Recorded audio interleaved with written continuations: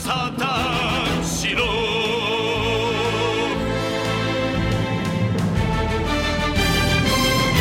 Hello, everybody, and welcome to episode 231 of the Saturn Studs podcast. I'm Kurt, joined once again this week by my calm, cool, and collected co-hosts, Peter and Jake.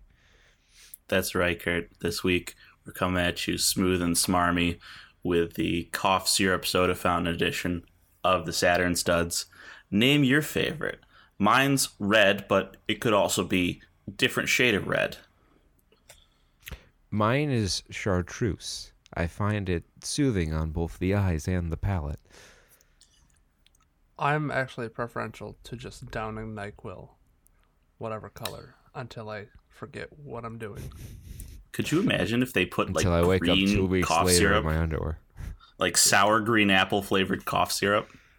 Just flavored fun for cough the kids. syrup in general is just a weird thing. Like Delsum is the worst cough medicine ever for actually treating your cough, but it's the best tasting. And it has like orange and grape flavors, and they're both not terrible. But as I discovered as a child, it doesn't fucking work. Like, the worse the medicine tastes, the harder it is to stomach, the more effective at its job it is. Yeah, we, growing up, we did Tussin. I don't think it was Robitussin, it was just Tussin. Tussin? I've seen Tussin at the dollar store before. That's right. It has a gritty texture. It has a little grit in it. I think it just abrades your throat going down. And now it's associated down for you. with I guess what they call robo-tripping or lean. Yes, I've gotten robo-tripping before. It was The an label is interesting just experience. kid tested. We test on kids. Kid tested. FDA not approved. FDA pending. That's what I like to see in my Tussin and my cough mix. Tussin? Why does it have 120 grit on it? Do you think they have like a drink mix, like a alcoholic drink mix that includes like cough syrup? I'm Yes, sure. again, it's They call it the stiff handy. I feel like that's dangerous. Oh, it most certainly is. You I should feel not like on drink somewhere it. in the package it says "Don't mix with alcohol, you idiot." It specifically says, "Jake, don't do it. Don't mix with Four Loko." Most of them probably have acetamin. Oh god, don't drink Four Loko, especially now. Sorry, that Quattro Four Loko Loko. is just It's bad. It's bad time juice. back in my day. Four Loko could kill you, but now it's the sanitized, just crappy malt liquor bullshit. I am not about it. It'll still fuck you up, sure, but it won't make your heart explode, and that was half the fun. It's like I remember when they started selling 6-packs like a roulette style.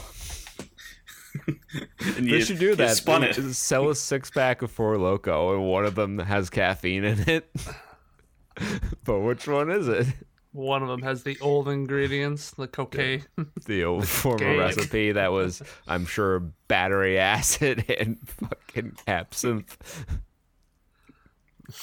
The company was running on a loss because they had to use up a car battery for each 6-pack. Well, of what do you Four think Loko. all the cash for clunkers and cars for kids cars went to? Four Loko came sweeping up the remains. You don't see real those. You don't see conspiracy. those 188 cars for kids commercials too much anymore, do you? And you don't see Four Loko in stores too much anymore, do you? Why would kids need cars? Coincidence? No, you trade your Probably. car for a kid. You get a kid. But you trade in your car. If you want to skip all the bullshit of the adoption agencies, just come. You pick your race of baby. We got them all. Surprised they would advertise that on national television. Just say cars for kids. We got white babies. We got black babies. We got Blasian babies. We got Asian babies. What do you want? They're Clown running a babies. special. They They're have running the clown babies? Monopoly edition where there's a little sticker on the back of their heads you peel off. See if you win a free one. I want authentic clowns from good seed. Preferably seed kept in tubes and or plastic bags. My seed is fresh. Keep my seed in tubes and in plastic bags. All right, Trey Watch at long well, last. yeah, I didn't say before where we we're get to Trey coming Watch, from. Oh, I was gonna true. make up some bullshit about Mickey Mouse and where we're the basement speaking of Disney, corporate endorsements, the basement of Disney of what they keep. What are we sponsored by Disney now? no, I was just gonna say you might be wondering why we haven't talked about what piece of media we're reviewing today, and it's because we didn't watch a movie today because we're angry. If you hadn't noticed, we're just livid. Magic died, as you know, this week, with the announcement of Magic Crossed the Walking Dead, the worst slash fiction in corporate fan fiction history, and we're gonna go review it. We're gonna read its obituary. We're gonna talk about it real nice. So if you notice, I started the show doing a calm voice, and I was really debating whether or not do the whole show in the calm voice until we got to the editorial and just explode and shout and yell. But then we started laughing and I forgot. But Yeah, I feel like that might be me later. They just announced Rick last night, so Yes, and he's perfect good. timing. He's really good. fucking good. He's just better about- than any white card we've ever had. it's true. Crazy White's how good in that Commander now, happens. guys. Yeah. All right. So there's going to be a lot to talk about. So if you aren't interested in Magic, I'm sorry, but there's going to be a lot of that. That's probably going to be a pretty long segment. You might look at the show and see it's 3 hours and be like, what the hell are they on about? And then like the first 40 minutes is the usual stuff, and then the remaining 2 hours and 20 minutes is just ranting about that. Well, if you're the not airing interested of in Magic, what the grievances. fuck are you doing? Get interested in Magic. It's a good game. It makes your I mean, brain. now's yeah. not the time to get into it. You know what's you know how this is, we're going down the hole here, is that comingsoon.net on the front page, it says CS recommends Magic the Gathering Shadows over Innistrad. Oh, no. Like, oh no. Why would they recommend Shadows? That set was awful. Yup. That only adds to it. Because now Magic is pop culture, guys. All right, I gotta stop before I go. Yeah. Like, that's even one toe in the pool, and we're gonna dive right in. It's just gonna be the whole show. Trey Watch. Trey Watch, the show where we watch the trailers. Yeah, it's spooky season, guys. So It is like all spooky these are season. all horror trailers. Can I say Or- You one know thing? what's the spookiest? That's not. The 1%. Don't think of this as racist, but is there like an influx of like spooky black movies? I don't know. because people saw that Get Out and Us made money, and so they're like, oh, that Blacks and horror. Black people will just see anything that stars black people in it. That's Like, I feel also really the bad saying same it, but, concept like- behind 70s blaxploitation films. Is this the 20s? We've entered into a new era of woke motivated blaxploitation. Woke blaxploitation. Woke spooky blaxploitation. I like it. So anyway, we're talking about The Spell, which is basically just misery with voodoo. Yes. That's it. That's it. Move on. 'Cause that's the entire thing. I'm like, this is just like in Misery. Oh my god, this is just like in Misery. Oh, this is just like in Misery. You know, when she does stuff to him, keeps him on the bed, prevents him from chasing the cops and getting the cop to notice him. Yeah. It's pretty beat for beat there. And there's just voodoo elements in it for flavor, I guess. That Louisiana flavor. It's sort of weird because like Now, is this like straight up voodoo doll voodoo? Like, I saw this. I passed over the trailer, gotta say. Is this voodoo doll voodoo? Or is this like nail a chicken to a signpost voodoo? More so than nail the chicken to the signpost. Yeah. Okay.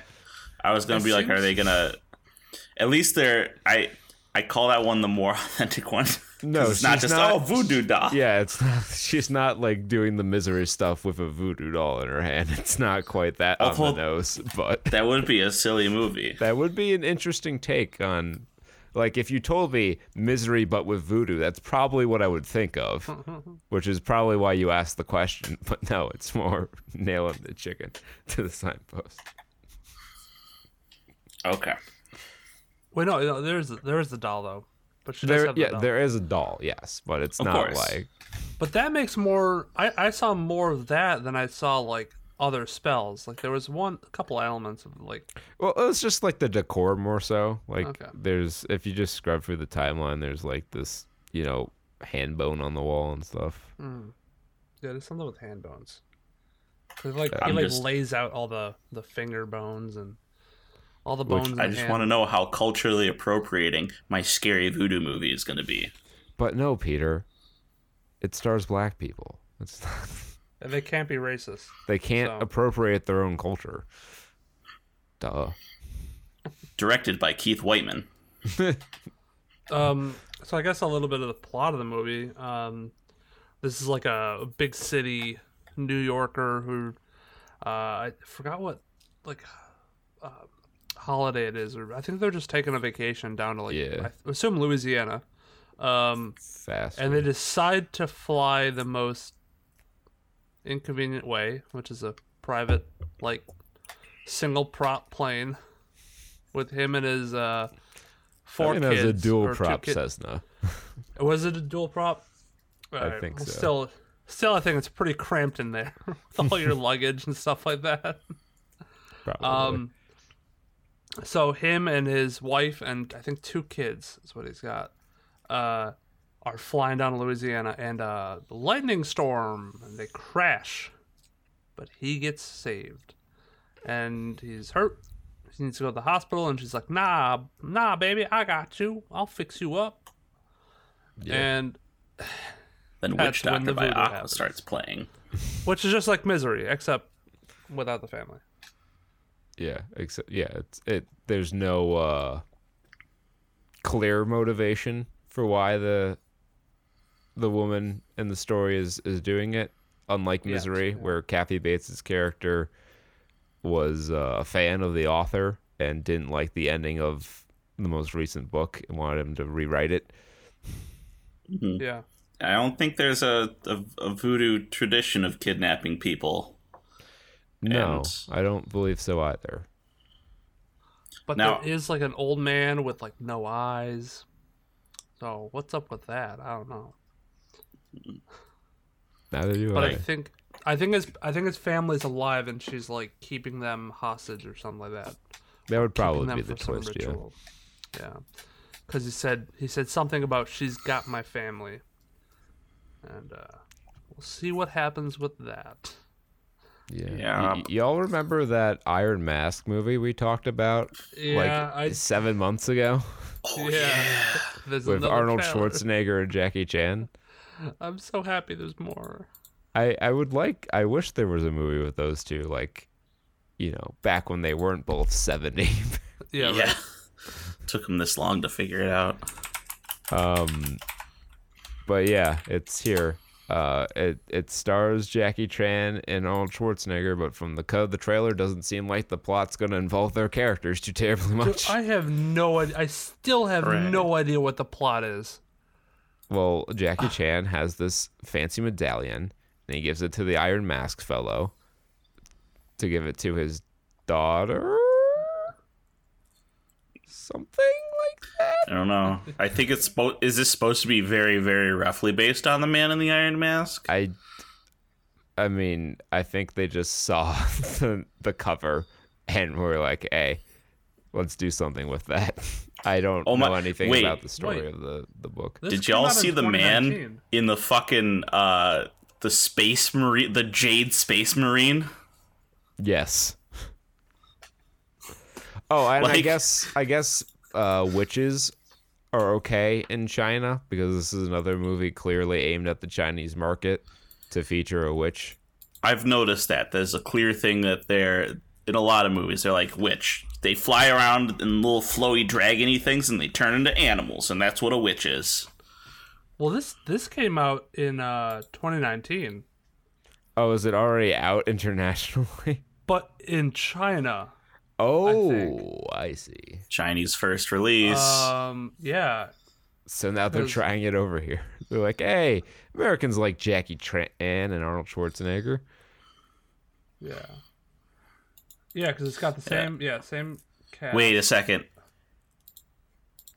From the producer of from the producer of Frank Miller's Sin City: A Dame to Kill For. That movie wasn't terrible, Yes. but it's the producer. So, like, what does that mean? I don't know, stylistic CGI everywhere. Wait, did I just see the Iron Mask do a Kamehameha wave? I Probably. mean, for legal reasons, no. But you saw him shoot an energy wave from his hands. Yeah, this is wild. Like, there's no way this will be like. Let me put it this way: it will be 100% entertaining. There is no room for anything else. Yeah, this will not be a situation like the new Hellboy, where you're like, yeah, the movie would have been better if it were worse. I feel like this whole movie is sponsored by Raid Shadow Legends. They use their graphics API. Yeah. Is it when you download the movie? Is it Arnold Schwarzenegger going in the fucking thumbnail? We can only hope. So this is also called VIY. I don't know how to pronounce that. VIY 2 Journey to China. Okay. Alrighty. We get the bootleg now.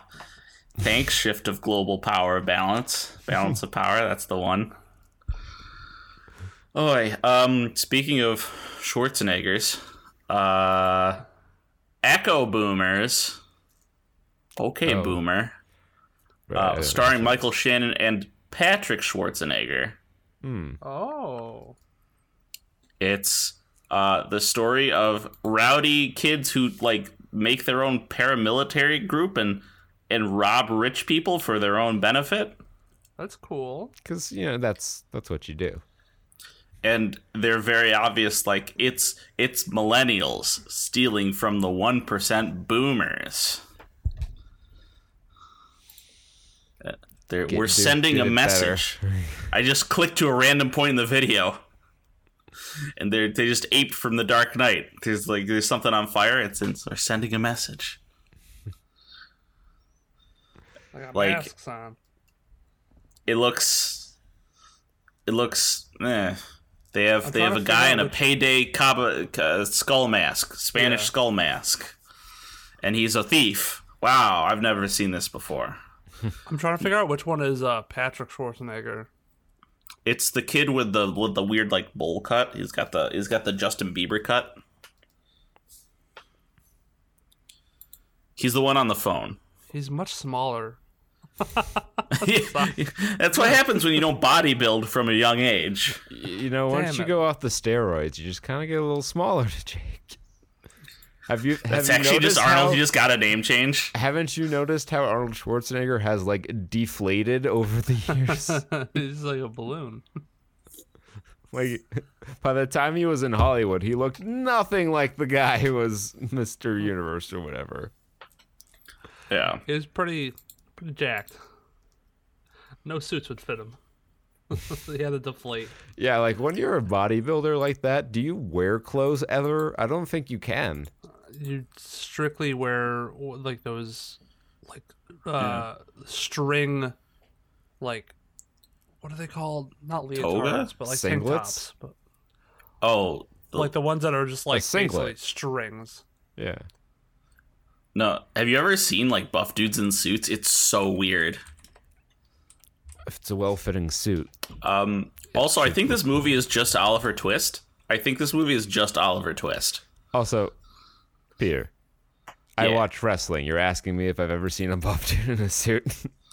No, like a bodybuilder type dude in a suit. It's even worse. Like Triple H, he looks positively like svelte. This is all you wear as a bodybuilder. This is all you wear. This is your entire wardrobe. Just different colors of this. This is from Like, Wish. Here we go. I'm thinking like, all right, let me send you over the picture here. If you want to see these images, you can join our Discord server. Link for that's in the description. We were talking about the Iron Mask, right? Oh yeah, sure. Well, it's like already out. I don't know what else to say. I mean, like, if you can go watch it, go watch it. I mean, it was released in China and Russia in 2019. I guess we got the release in UK and straight to digital release in the US April 10th. Oh, they're just going to try it in theaters now. I don't even know if it's going to theaters though. That said April 10th, 2020, which means it already came out. I don't know why we're getting trailers for this, but I'm glad we get more footage of it because this is bizarre. We got to see the dragon go roar. One of life's great mysteries. Also, coming to us from overseas. Yes, Sacha Baron Cohen has escaped his Kazakhstanian jail cell and is ready to poke the bear once again in Borat subsequent movie film. The kids today can now relive the magic of the early 2000s. I saw the thing on Reddit before I saw that this movie was coming out of him disguising himself as Trump with the like dead hooker prop to interrupt Mike Pence's speech. Mike Penis, I've brought you woman. I brought girl for you. I just hope this is as politically incorrect as the first one was. I really don't want to see woke I have Borat. no doubt. You saw the trailer, right? Yeah. Yeah. But like I kind of feel like I'm fearful because of the past 14 years since 2006. That they might pull punches. I could see them pulling punches on like maybe like gay stuff. Cuz he was like really He did Bruno, right? Yeah. He did Bruno. But he was like really like his Borat character was really homophobic, I'm pretty sure, in the first one. I could see them maybe pulling punches there, but I sort of hope not because it's a joke. I don't think they're gonna Fucking like. laugh. I just think they won't go after like anyone that isn't a safe, politically correct target for jokes. They may like, go after more. Mostly they just hit on like rural Southern conservative voter. Yeah, that's what they really seem like they targeted for this. Because he disguises himself as that when they're at the abortion place, and You ever put a baby in your daughter? and he's with there, and he asks, who's the bigger threat to the country, the virus or the Democrats? I want one scene where he's at like an actual fucking riot. I want to see it go. I want him to go to the remember I don't know if it's still up. The chop zone, whatever the fuck, the autonomous zone. Yeah. In Seattle. Chaz Chop. Yeah. Chaz. No, it's gone. The Chaz. It's been down for a while. It's been down. Okay. I kind of want to see him there because that would be wild. I'd at least hope that if they're gonna hit on all of this, the issues in America right now, that they'll hit on all of them and not just one of them. But I gotta say, if it's anybody who's gonna do it, I expect that stuff from Sacha Baron Cohen because he is. Oh yeah, he's ready to go back ruthless. to meet his friends in the Kazakhstanian prison. Because what was it? They hated it, and then they got lots of tourist money. Yeah. Like maybe it's a problem, but it's a good problem. He had that other show where he Who is America? yeah. I saw Where one he, clip of actually that where met he was with, like congressmen and like senators and people like that, and totally made them look like idiots. Oh yeah, Like the whole thing with like giving I think it was Pakistani kids or something like that, or Iranian kids guns in school. It's like, here's why these kids should be able to carry around handguns in school, because there was a shooter and they could self-defend themselves. So here's why we're going to teach the fourth graders how to shoot guns and pack heat. The clip I saw was like some like Steve Jobs type. He was like some Steve Jobs developer dude. And he goes to like this rural town. He's like, we're going to build a new facility. We're going to draw in tourists from all over the world. We're going to make this a booming industrial place. I present the Johnsonville Mosque. It's a gigantic fucking mosque. And then he's just like trying to pitch it as if he doesn't realize that they're all like, they're not for it. It's like, I realize that none of you are racist. I wouldn't assume that. And the guy in the back's like, yeah, I'm racist. That's so funny. He just fucking says it. Hey, you know what? Good on you. You own it. Yeah. He's mask off. He's who he is. He's being himself. He's being authentic. That's what we expect out of our Americans. He's like, authentic racism. It's like, I know you guys are worried about attacks, so that's why we put fortified walls around it. What fucking what trailer were we even talking about? And I'll just pick one. The Witches. The Witches? They're bringing Roald Dahl's story to life in a CGI abomination. Well, the whole movie isn't CGI, but the CGI is abominable. Yeah, that sounds about right. Turned kids into mice. And then you get them. I don't know. That's about it. Yeah, it's kind of a depressing story. Yeah, they don't imply that they eat them in this one. They go to the hotel and they say that if there were mice all around, the manager was like, "Oh, I'd call the exterminator." So like, they didn't really lean into the eating aspect of it. I don't think I read that book, so yeah, I don't really know what it's about. Oh, and the comments are turned off on Movie Clips Trail. Oof. I just noticed that the comments are turned off For Witches. For Witches, I wonder why. Probably because it doesn't look very good, and it's a beloved childhood story for many. Wow. Even though, as Peter says, it's really a downer. It's very bittersweet. I never read it. We'll have to read it. Yeah, actually, it's not that long. I don't think it's. Yeah, it's a children's book. It's not that long. Yeah. It's like Baby's First Chapter book. I think there's 13 chapters and maybe 80 pages. Should I start doing a book report segment where I read like children's books? Yes. Would that be in your wheelhouse? Give me the fucking Junie B. Jones entire anthology collection. We need that documented. Yes. What was that one book that the girl would like take pictures with her mind? She had a photographic memory and she would go click. That's so Raven? That sounds like Harriet the Spy to me. No, nobody. It's just me. Like, it sounds vaguely familiar, but I don't remember it being in a book. I had the knockoff books. Like, if you're gonna read that shit, I'll go back and read all of fucking Redwall. That shit was boss. Have I read to you the synopsis for the Salmandastron book? No, all those words. The only word I recognized in that was "red" to and "you." The rest of it was just all incoherent gibberish to me. All right, so let me preface this. So Redwall is a series of fantasy books by British author, or maybe Canadian author, Brian Jacques, which is Lord of the Rings, but they're all small woodland creatures. I'll read you the first sentence of the plot introduction of Salmandastron. Farago the Assassin, a terrible weasel warlord, and his son Klitch lead their army of corpse makers to Salmandastron to take over from the Badger Lord Earthstripe the Strong. It's a great fucking series. Badger Lord? Yes, because Salmandastron is a giant dormant volcano where the Badgers are giant, like, berserker Vikings. Of course, Jake. Don't you know what Salmandastron is? Of course. You get a vision quest when you're a badger in the world, and you're like, I have to go to the mountain.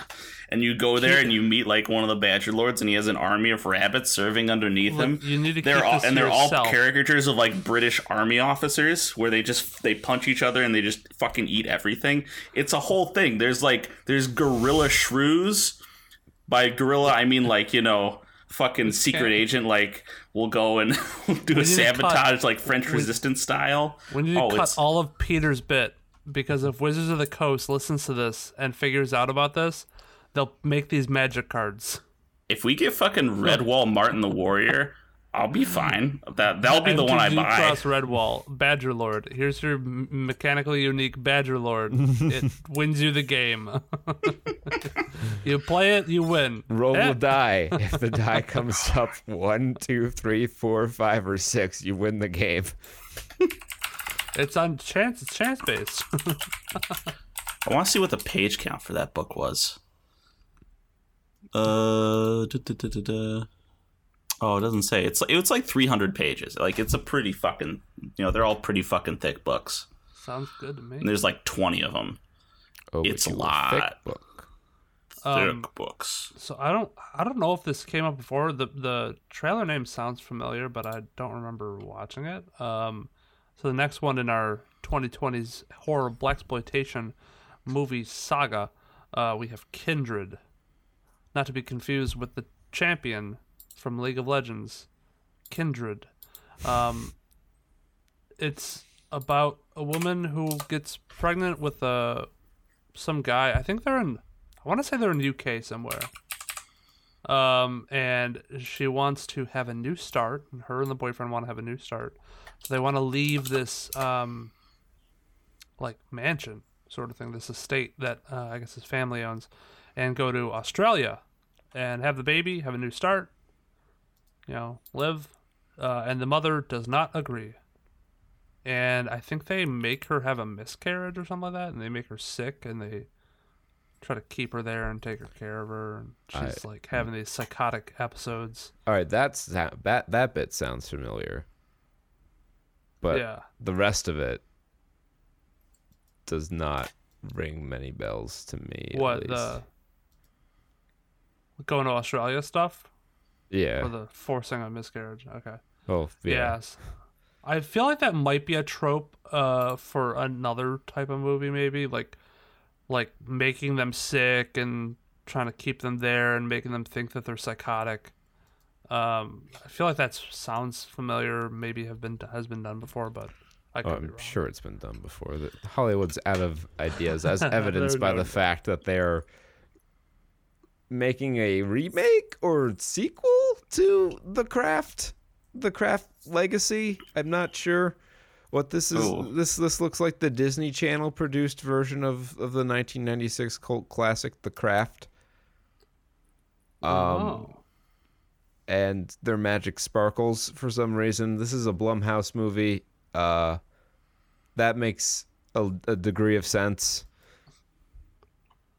But the general consensus, although the like to dislike ratio is not terrible, it's 4.6 up to 1.5 down. It's about a beautiful coming of age story when the girl gets her. But the comments are not looking favorable to it. God. One lady says it looks like the Kids Bop version of the original with a crying emoji and then a puking emoji. This other lady here who says, the moment I saw pixie dust, I knew it was over for me. Another one along that same lines. What is this? A Twilight remix of The Craft? Why does their magic have to sparkle? With a sparkle emoji, 2 question marks, and a facepalm emoji. Because apparently Amazing. YouTube comments let you do emojis now. That's what I've learned. Okay. And finally, River here 3 days ago, really just hitting it right on the head. I'll take sequels nobody wanted nor asked for 200, Alex. Yeah, seriously. I don't know who wanted this, but Who asked for this? I wonder if this Who this follow. didn't clean out the grease tray? Did you watch the original Craft? I've never watched the whole thing, but I know the premise. I didn't know if this followed a similar plot or something like that. Well, were they kids? From the looks of things, they're like in high school, and there's 3 witch girls, and the new girl goes to like she finds out that they're witches or something like that, and then she's the 4th one of their covenant that makes them all or coven that makes them all powerful, and then they like cast spells that are like, you know, high schooler bullshit wish fulfillment. Like, I want to cast a love spell on the popular boy, and I want to cast a love spell or a spell to make my stepdad have a heart attack so we collect on his life insurance policy and move out of a trailer. You know, just basic high school stuff. And then, like, one of them gets real power hungry, or 3 of them get real power hungry, and they have a internal clash, and the new girl at the end is the only one who has her powers or something like that. I had sisters. I've heard it in the other room a number of times, but I've never actually watched the movie. Did you've heard them casting spells? No, I've heard the movie playing on the television in the other room. Maybe they were casting spells too. I don't think so. I don't want to meet your sisters. I now assume they're witches. But this seems like it might go in a similar vein, just slightly jumbled up a little bit, and maybe from the comments at least, it seems like compared to the original, the magic is more sparkly, CG enhanced, sparkle. The premise of this one is the new girl in town goes to class, has her period, gets embarrassed. They then I kind of like capitalize on this new girl being ostracized, and make her part of the group, invite her over, be real nice to her. I think there's a genuine sense to that. I don't think they're faking it, but they definitely have ulterior motives to like get her to be the 4th in their group by treating her kind and stuff like that. But I think they genuinely become friends, and after that, she's the one that seems to get like power hungry, and loses control, sort of. I think it's more of a loss of control than power hungry. Yeah, maybe it was. I don't know any of their character names. Yeah. Well, this one at least seems like she like loses control, and then I guess needs to be stopped in some way. But maybe she stops them from stopping her. I don't know. Who stops the crazy. stopper? They put sparkles on their eyes to make instead of makeup because Jeffree Star got nothing on them. Dear. I think that's. Oh no, I'm sorry. There's one more trailer. Ooh. Minari. Starring the relevant this week Stephen Yeun. Yeah.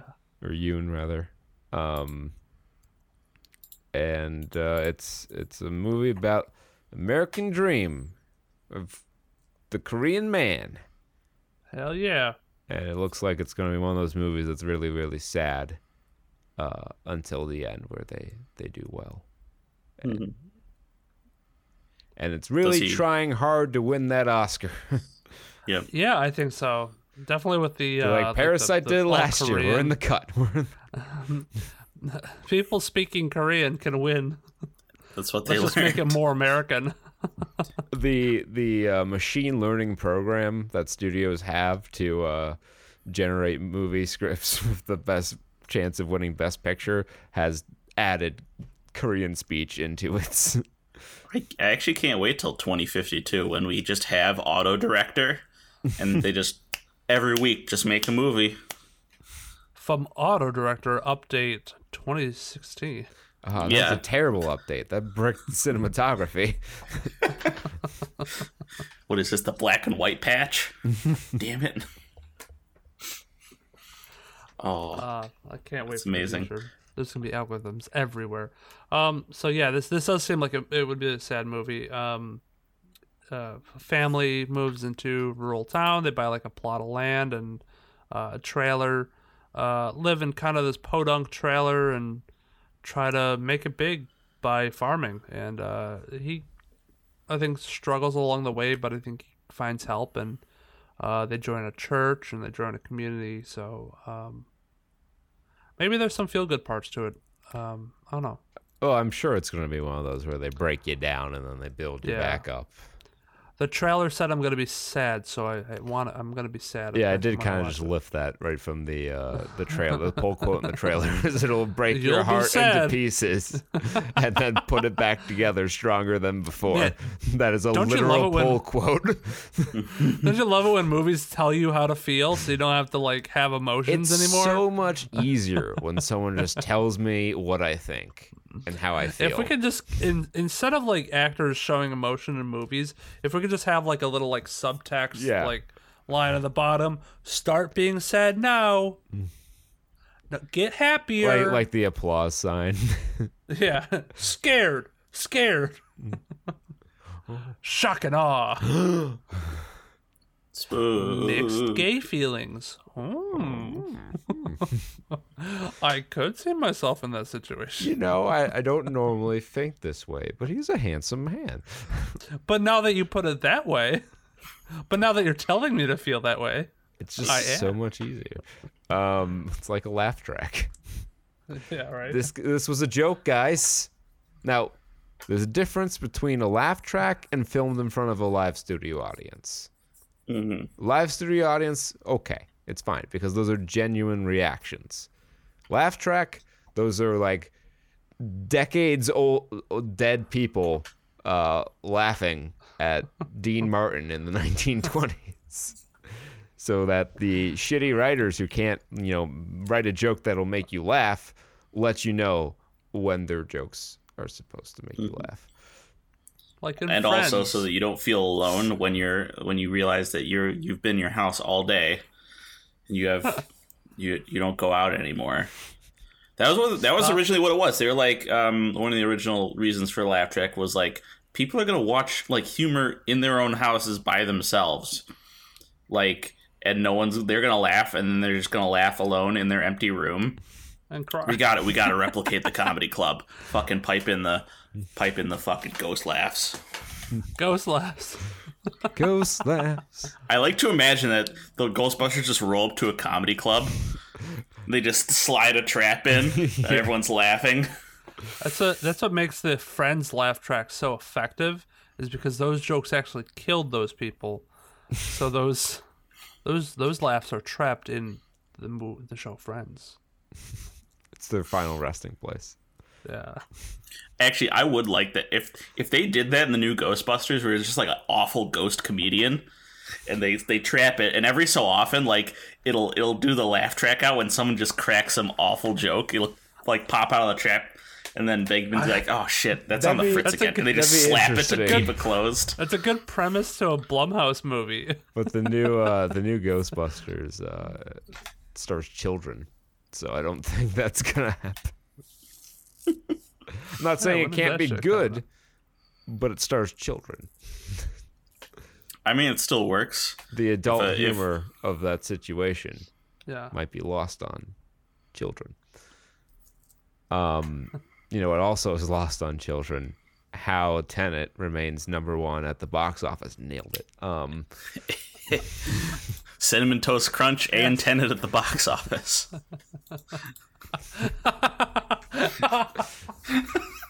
Do you know why kids love the taste of cinnamon toast? Do you know why kids like the critics like the taste of Christopher Nolan? That joke hit different because I forgot those fucking commercials, dude. I don't like. It's the swirl. I think I just rolled a nat 20 on Jake. Yeah, that hit a different spot in my soul.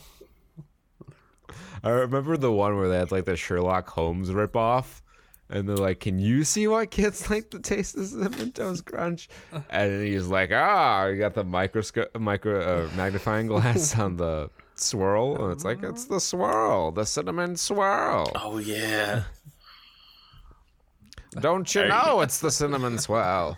Y'all remember fucking Cookie Crisp? Cookie Crisp was the worst fucking cereal that's ever existed. It was a pretty sad cereal until it got transition surgery and became Crave. Crave is just fucking candy that you eat for breakfast. So good. It's how you get a gut. You eat Crave every morning. Tenet, anyway, $3.4 million. Audiences were not craving the New Mutants as it dropped another 35.7%, down to a paltry $1.17 million take on the weekend. Good enough for second place, though. Unhinged, against all odds in its 7th week, raking in $967,000, down 24.5%, but up a spot from last week, edging out Empire Strikes Back, which brought in 908. Oh, the lifeguard one, yeah, Jesus. Oh, it's got tan lines. Oh, bro, from California, bro. Bro. I know. Wait, $908,000 for the movie that is available to watch for however much a month of Disney Plus costs.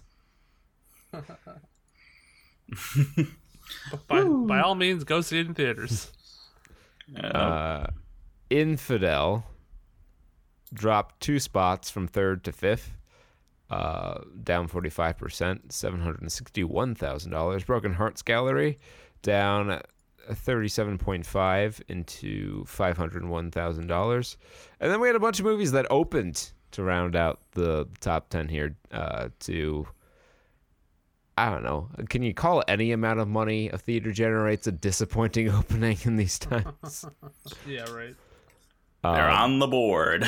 But Shortcut opened in 7th with $279,000 in 725 theaters. Is a horror movie. A mysterious creature terrorizes 5 teenage friends after their bus takes a shortcut on a desolated road in the wild. I bet you've never heard of a movie anything like that before. Last Shift brought in $246,000 in 871 theaters. I like the description of Last Shift. Stanley's last shift at his fast food shop takes an unexpected turn. It's such a brilliant contrast to like one of them. I think Broken Hearts Gallery, or no, not Broken Hearts Gallery, but like there's this Words on Bathroom Walls was the one where they like just typed out the whole plot on that little description, and then you have those, and then you have the ones that are just like Last Shift, where it's just the perfect juxtaposition. Kajillionaire, that really strange movie we talked about on Trey Watch not that long ago, opened with $215,000 in 529 theaters. And it also happens to be our Spotlight Film of the Week. Ding, ding, ding, ding, ding, ding, ding. So Kajillionaire has a 80 on Metacritic, a 6.4 out of 10 on IMDb, and I need to look it up on Rotten Tomatoes because I was not prepared. I hate it when it's a nonsense word. I don't know how to spell Kajillionaire because it's not a real word. No one's ever had to spell it before. It's true. It has an 87% from critics on Rotten Tomatoes and a 51% from audiences. So it seems like critics and audiences are split on Kajillionaire, which does not shock me at all, given the wackiness of the trailer. But we don't care what the critics have to say. We are men of the people. We care what the people have to say. And to hear what the people have to say, these real people, these pizza pipeline, cinnamon Trixie stick, and zesty cheese bread eating people have to say. One such person, Joe Yaffe, Has a review of Kajillionaire, 10 out of 10. This film is so wacky that you don't fully appreciate the deep dive into human relationships until the end of the film. The acting, especially from Evan Rachel Wood, is unexpectedly brilliant, and the writing from Miranda July is her best yet. I laughed until my heart broke. 31 out of 41 people found that helpful. I also would like to throw in the other 10-star review here from Jessica Cateronian Gray, whose review is titled "What a Shock," submitted on my birthday. It's 10 out of 10, and it has a spoiler warning, and when you click it down, it says, "Fleabag mode. This is a love story. Two girls kissing." Amazing. Well, What you got, Jake? I got some people who disagree with your 10 out of 10s, and they say 1 out of 10. Is it over yet? A surefire way to know a movie is bad. Oh, that was a question mark? I saw one star review that I really hope you picked up, Jake. All right. Hopefully I get it. Okay. Let me start over. A surefire way to know a movie is bad? When you keep checking your watch, doing the math for when the movie will end. Okay, thanks. Richard Jenkins? Deborah Winger? Are you guys in a severe financial crunch and needed some money fast? Did you lose a bet and this was your punishment? Why so many fucking questions? Let's review it. As you might have guessed, I found this movie painful to watch. It started out well enough, with some big names portraying a very eccentric family of small-time con artists. But that was it. It all just went slowly downhill after that, grinding slower and slower. At one point, I believe time stood still, yet the movie kept going and going, despite my fervent wishes for it to end. And then time almost stood left still. several times. Almost left several times, but I stuck it out to see how it would wrap up. It wasn't worth the wait. I wish I indeed had left early. I didn't miss anything. Nary a smile to be seen in the theater as we all somberly filed out. Just a lot of grumbling and people shaking their heads dejectedly. 9 out of 26 found it helpful. Was that signed like J. Movington III Esquire? Yeah, I what the hope so. fuck? He waxed poetically on his reaction to this movie for 97,000 words. Nary a smile in the theater as we Fix up the beginning of that one, and then we could have had like something out of a good book. KR 98664. Do better, but damn. I got a 6 out of 10 here. From YGQQAQO, which I'm going to call Yukako. Yukwako? Young Guaco. Young Guaco. Bat I like Guano. that. That's Young Guano. That's my new name. That's my rapper name, Young Guano. 6 out of 10. A little bit of good and a little bit of bad. I think the IMDb keywords describe the good and the bad of this movie really well. By the way, those hopeful for some female skin will be disappointed despite the sexual content rating. Sex? Yeah, sure. Also, the film is strange in that the girl looks gorgeous.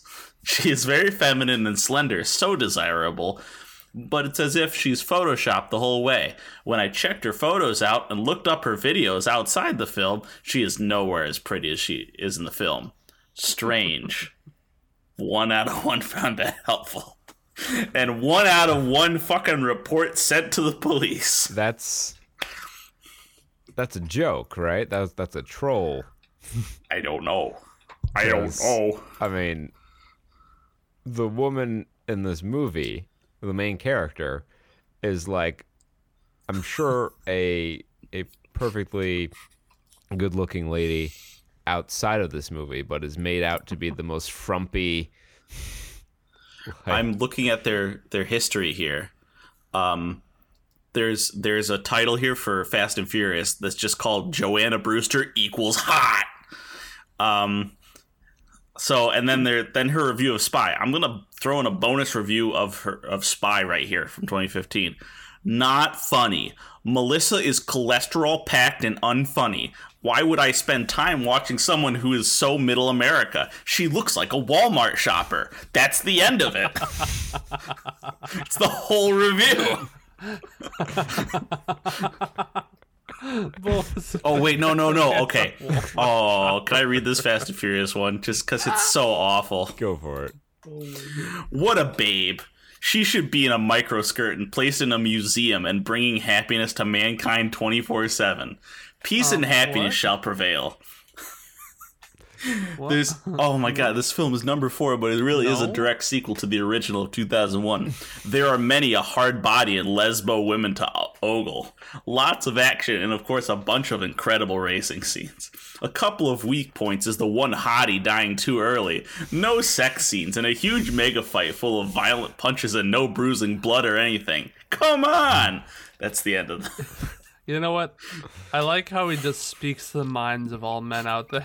I respect the transparency of his views. Speaking of, we look to see more from you in the future. Yeah, put him on the list with the Andrew Jackson guy and our Greetings from the Darkness guy, who has another review on this movie. I will spare you the Russian novel that he has written on it. But Ferguson 6, you keep doing you. And we hope to stumble upon more of your reviews in the future. Maybe for, popular movies. But I suspect he only reviews indie films. Could be. Bubba Axe MV has a 9 out of 10 review of Kajillionaire. The bad reviews are for bad reasons. Submitted September 27, 2020. This movie was damn near flawless. I can't think of many, if any, plot holes. And the way he said that, I can't think of many, and as in a positive, if any, plot holes as a separate positive. Everyone gets fleshed out. Oh my god, it's just a parade of commas. There are no periods. Everyone gets fleshed out. The story is fantastically written, and everything makes sense. It's a big positive out here. People wrote it as bad because they came in for a comedy, but they never stopped to take it for what it is, so they just judged it off of that. It was more of a drama, and damn it, a fantastic one at that. Highly recommended. 5 out of 13 people found that helpful. Oh, good. Well, hopefully this is the one that you saw. 1 out of 10. Numbingly numbing. If it's not, I'll read the one that Kurt said because I'm pretty... Vlad Miravan. Essentially a lesbian love story, is also a barren comedy, mostly populated by unsympathetic characters whose eccentricities are more obnoxious than endearing, and resting on underlying ideas about life and death that cannot be harmonized with revealed truth. Should have stayed in the closet. The one I wanted you to review, that's a good one too, but the one I wanted you to review was actually the featured one. It's a 1 star. It says it's an ellipses, top 3 all time, worst, another ellipses, and I'm a senior citizen in years of living.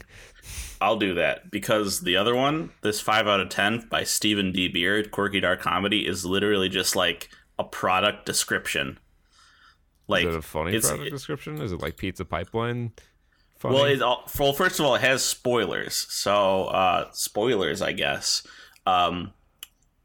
I Saw Kajillionaire, starring Evan Rachel Wood, Westworld TV, Across the Universe, Richard Jenkins Kong, Skull Island, Step Brothers, Deborah Winger, The Ranch, Wonder Woman, and Gina Rodriguez, Deepwater Horizon, Jane the Virgin. This is a dark comedy that some people may like and others may not. I'm sad to say. Yeah, it goes like that. I want to review the funny one. Yeah, review the funny one. Take by the one Joe Gatz. Joe Gatz. Top 3 time all worst, and I'm a senior citizen in years of living.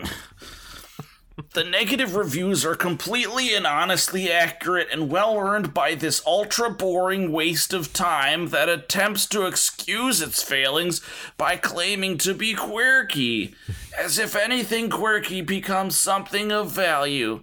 Stay away at your own peril. There's quicksand up there. Even if you're yearning to see a movie with a big box of buttered popcorn in these Wuhan virus restricted times. As my wife had so aptly warned, there is a reason this movie is being shown in these times. 4 out of 11. That's somebody who's been cultured. Bravo. Been Bravo. weathered. That was... Oh my fucking... Somebody That who's got been me out of weathered. nowhere. moved me deeply. I'm a changed man for having heard the body of that review. I can hear his wife saying that now. There's a reason. Ooh, 4:30 on a Tuesday? There's probably a reason it's being shown this time. Oh my god. Wuhan virus. Coupled by fucking Peter slipping into his old prospector voice. That just... Yearning. Gus Chickens. I remember when we would go to the movie theaters for a dime. Just to get out of the heat. I'm pretty sure I've heard that from my grandpa more than once. just to get out of the heat. It used to be cold in them Like I movie could hear theaters. that in a grandpa's voice with perfect clarity. That's awesome. Holy shit. Oh dear. Okay. Round off the top 10. Yeah. Rounding out the top 10, we've got Ava. Ava? Could be. I've heard it both ways. $170,000, 222 theaters. Ava is a deadly assassin who works for a black ops organization traveling the globe specialized in high-profile hits. When her job goes dangerously wrong, she's forced to fight for her own survival. Does that movie sound familiar to anyone else, or is it just me? Could be. Maybe rings a bell. I don't know. Alrighty, so yeah, it made like 2 million worldwide. What the fuck?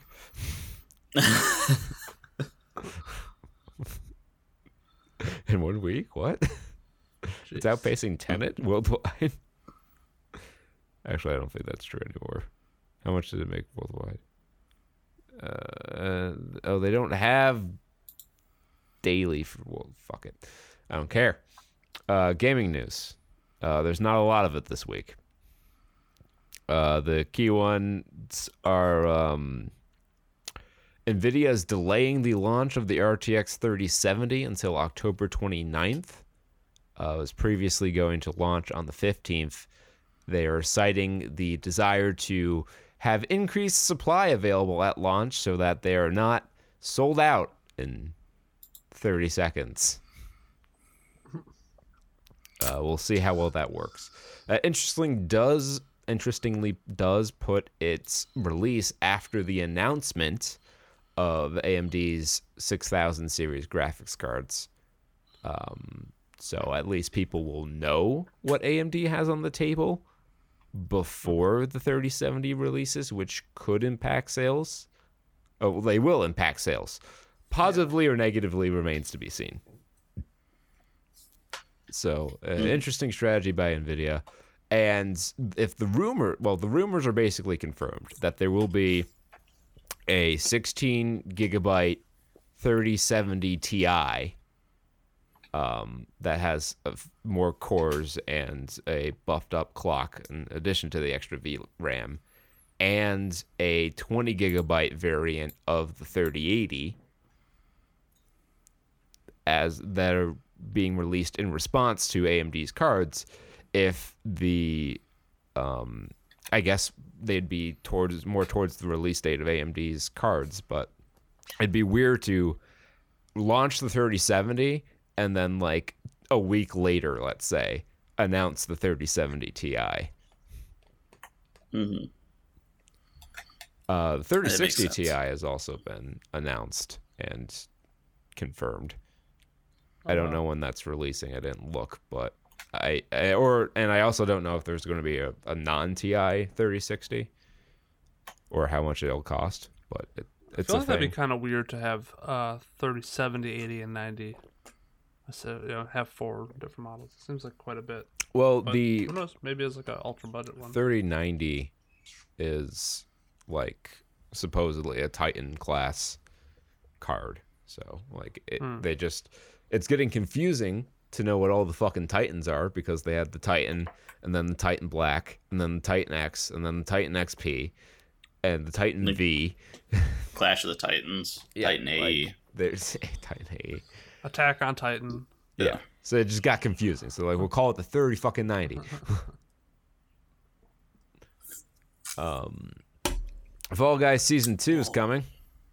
Hey. That's gonna be what was that? Like Renaissance theme, like It's wizards like medieval and themed. dragons. It's, medieval theme. And it's going to have a platform building section, which totally won't get griefed incredibly hard. No. Yay. Not at all. So there's going to be some new games and some new costumes, and it should be fun. Should be a lot of fun. Look forward to exploring that when it comes out. Another party game that has been making waves right now is Among Us, which is a game came out a couple years ago, but recently got a lot of traction due to streaming, and I don't know why. I think maybe because party games they're hot right now. making, like, a Mugatu is saying so. I heard him. Yeah, party games are hot right now. So hot right now. And So hot. and Among Us kind of made a resurgence, even though it's like kind of like lower budget, but people have been playing it. I mean, it's only nonstop. $5. That's, I think, the good thing about it and why it's so popular is Price because it's point so, is so cheap. And it's simplistic too. It's like it's a simple like tabletop game style thing that's cheap, and you can play with your friends that you can't see because of an unknown virus of unspecified origin. The Wuhan virus restricted times. Yeah, but it's pretty cool. I've played it with a couple friends. I think we had a group of 9, so it's definitely better with like people who you know and like getting a big group together. So. I haven't. Diane has it, so if we can pressure Peter into it, and then some other people that we know. I mean, I may have gotten it way early. Remember when my face was my face? Oh yeah. I think that was part of Swell it. up I to think a it just kind of kumquat. caught on as a side effect. I never got tested though, so I don't know. I'm gonna assume I don't. Oh no, we're talking about Among Us, not COVID. Oh, I haven't had Wait, COVID. do you think you're? Jake hasn't had COVID. Do you think you're? Diane is the only one in that sentence who had COVID. is that one of the things it does? It fucks up your ears, Wait, so you don't pay attention to the conversation. Wait, do you think? Wait, could like swelling of your face have been a symptom of COVID? No, I just had I have other shit in my body okay. that's fucked up. So when I get sick, it just causes a domino chain reaction, and my entire life goes to So you pieces. just don't know what's happening. Doctors are stunned. 4 out of 5 doctors Took me a don't while to recommend piece doing it what Peter together. So when you talked about your face, I'm like, that wasn't that long ago. Like, I mean, why would you? And what does that have to do with you buying Among Us? I thought the same thing. I'm like, Spontaneous, Did you buy it? spontaneous infection. Are you the From buying Among imposter? were you confused and you were you drugged I don't up know. on Peter's cough face looking medicine kind of and sus. big red, big swollen red, kind of sus. I can't vent. I'm stuck. Borderlands is getting a new mode called Gun Game, and apparently it's like a completely new game, is what I'm told.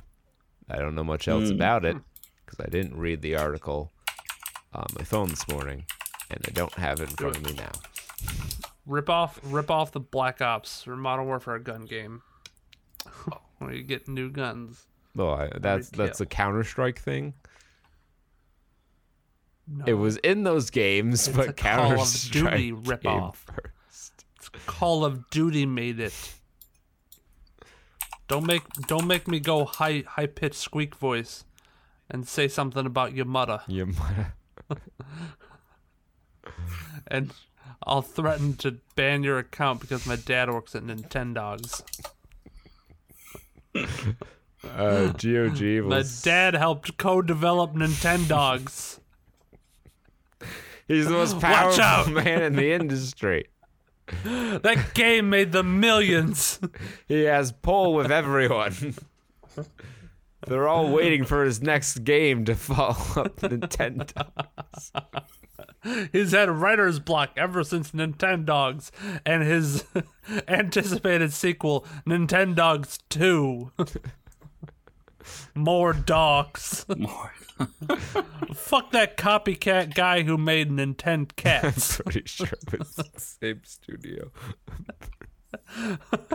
I'm pretty sure that, and like I think there's one with horses. I think they've done like Nintendo horses. What the fuck? I think they've done of like course. every iteration of the interactive pet that you could imagine. Except for Sega's Chow. offering up as competitive. No, Sega Mega Goats. Oh, Sega. It's like a fucking- I thought you were going to be Sega genuine Bass here Fishing, with the Chow featuring the best soul singers ever. Which, I mean, Huh? like Nintendogs Oh, yeah, is just Chow a Garden. ripoff of the Chow Garden. Everyone knows it. True. Everyone's saying Can it. you, Sad. so you can't even shake your dog in Nintendogs, but you can shake the fucking Chow. You can fucking throw your Chow against the wall. Can't do that in Nintendogs. Can't Can you drag get your dogs to fight each other in this? Oh wait. Sorry, 1 second. I'm getting news. Nintendog fighting. Michael Vick has been. Michael Vick's Nintendogs fighting. Right? Yeah, I mean Sonic has Danica Patrick. Nintendo has Michael Vick. It's so fucking brutal. I don't hold back. Train your dog to be a world-class fighter. We've got a new addition to Sega All-Star Sports Racing. Strap razor blades to his They paw. should do a fucking Punch Out remake, but with dog fighting, where the coach Pop is Out? Michael Vick. The end boss is Michael Vick. You have to fight him in court.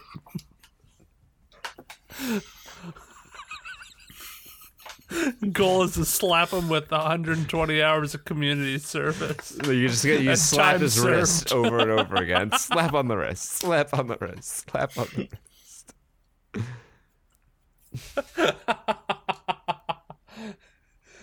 Meanwhile, instead of fighting you, he just throws money at you to make you go away. He plays the Found Jesus card. I'm a changed man. I've learned making dogs fight is not right. GOG will sell Epic Game Store titles through its Galaxy app. Moving forward, there's already integration between GOG and most of your gaming apps, like Xbox and Epic Games and all that. So if you really don't like the Epic Games launcher, you can just use GOG Galaxy.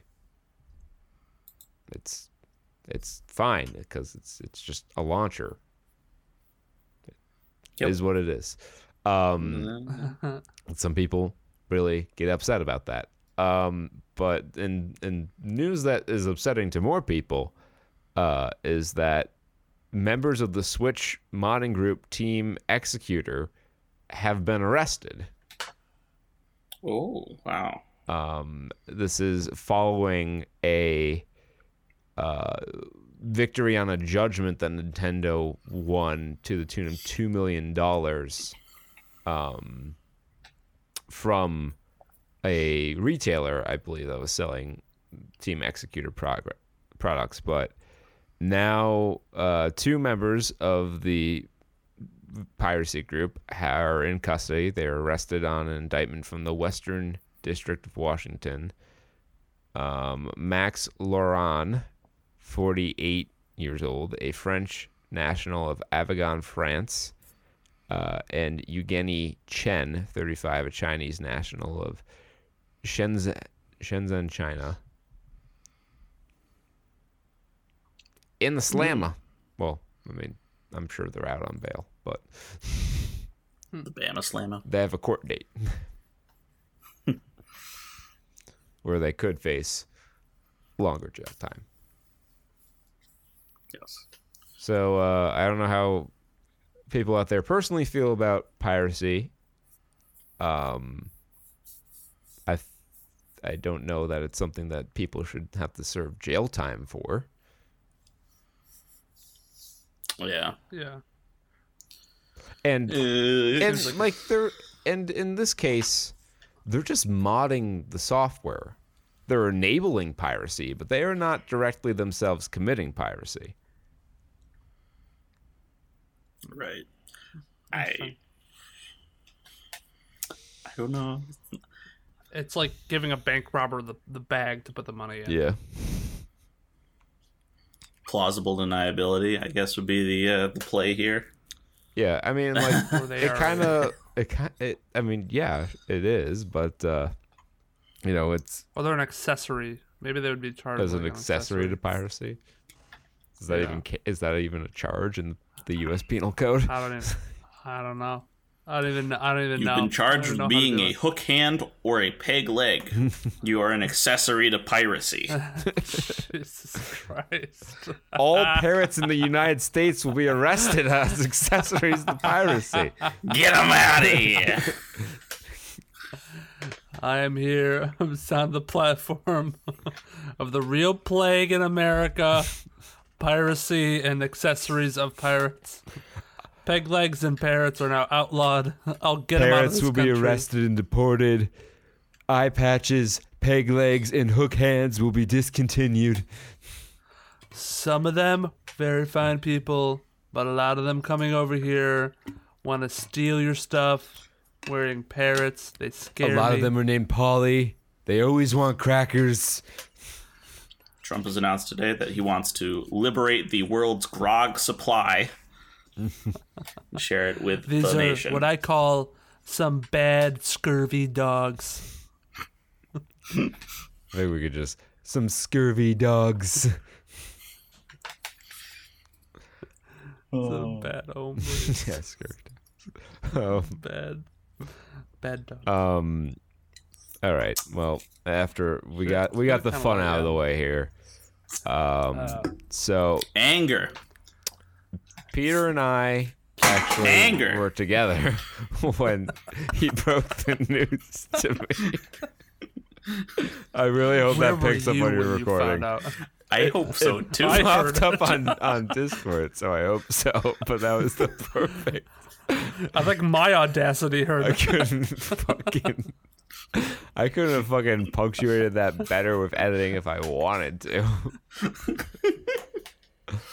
But anyway, Peter and I were actually at the train station when we learned of this product.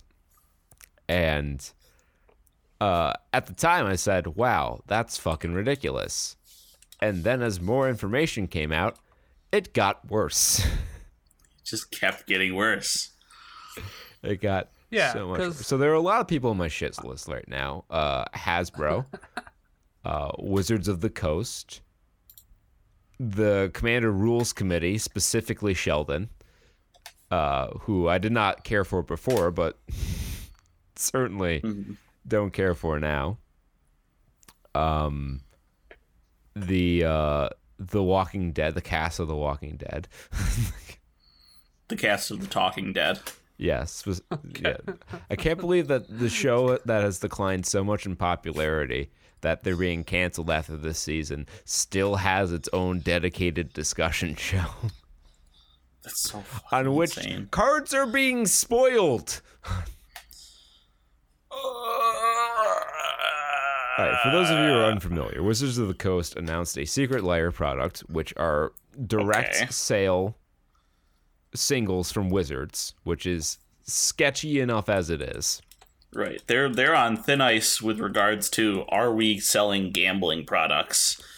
Because they're Yeah, I mean, the discussion for what is a secret layer is already like kind of up in the air. I mean, it's obviously People are already Wizards' not way of fond dipping into of secret layers. Yeah, it's a method of of Wizards to tap into the secondary market, profiting off of something that they don't control. A lot of these secret layers are usually priced appropriately with the secondary market in mind. You know, there have been numerous cards where there's 3 cards and they might be like $50 to buy all 3 cards. And then you go to check out the market price of those cards, and well, for foil versions of those, it's around, you know, maybe $40 or something like that. And you get the special neat art.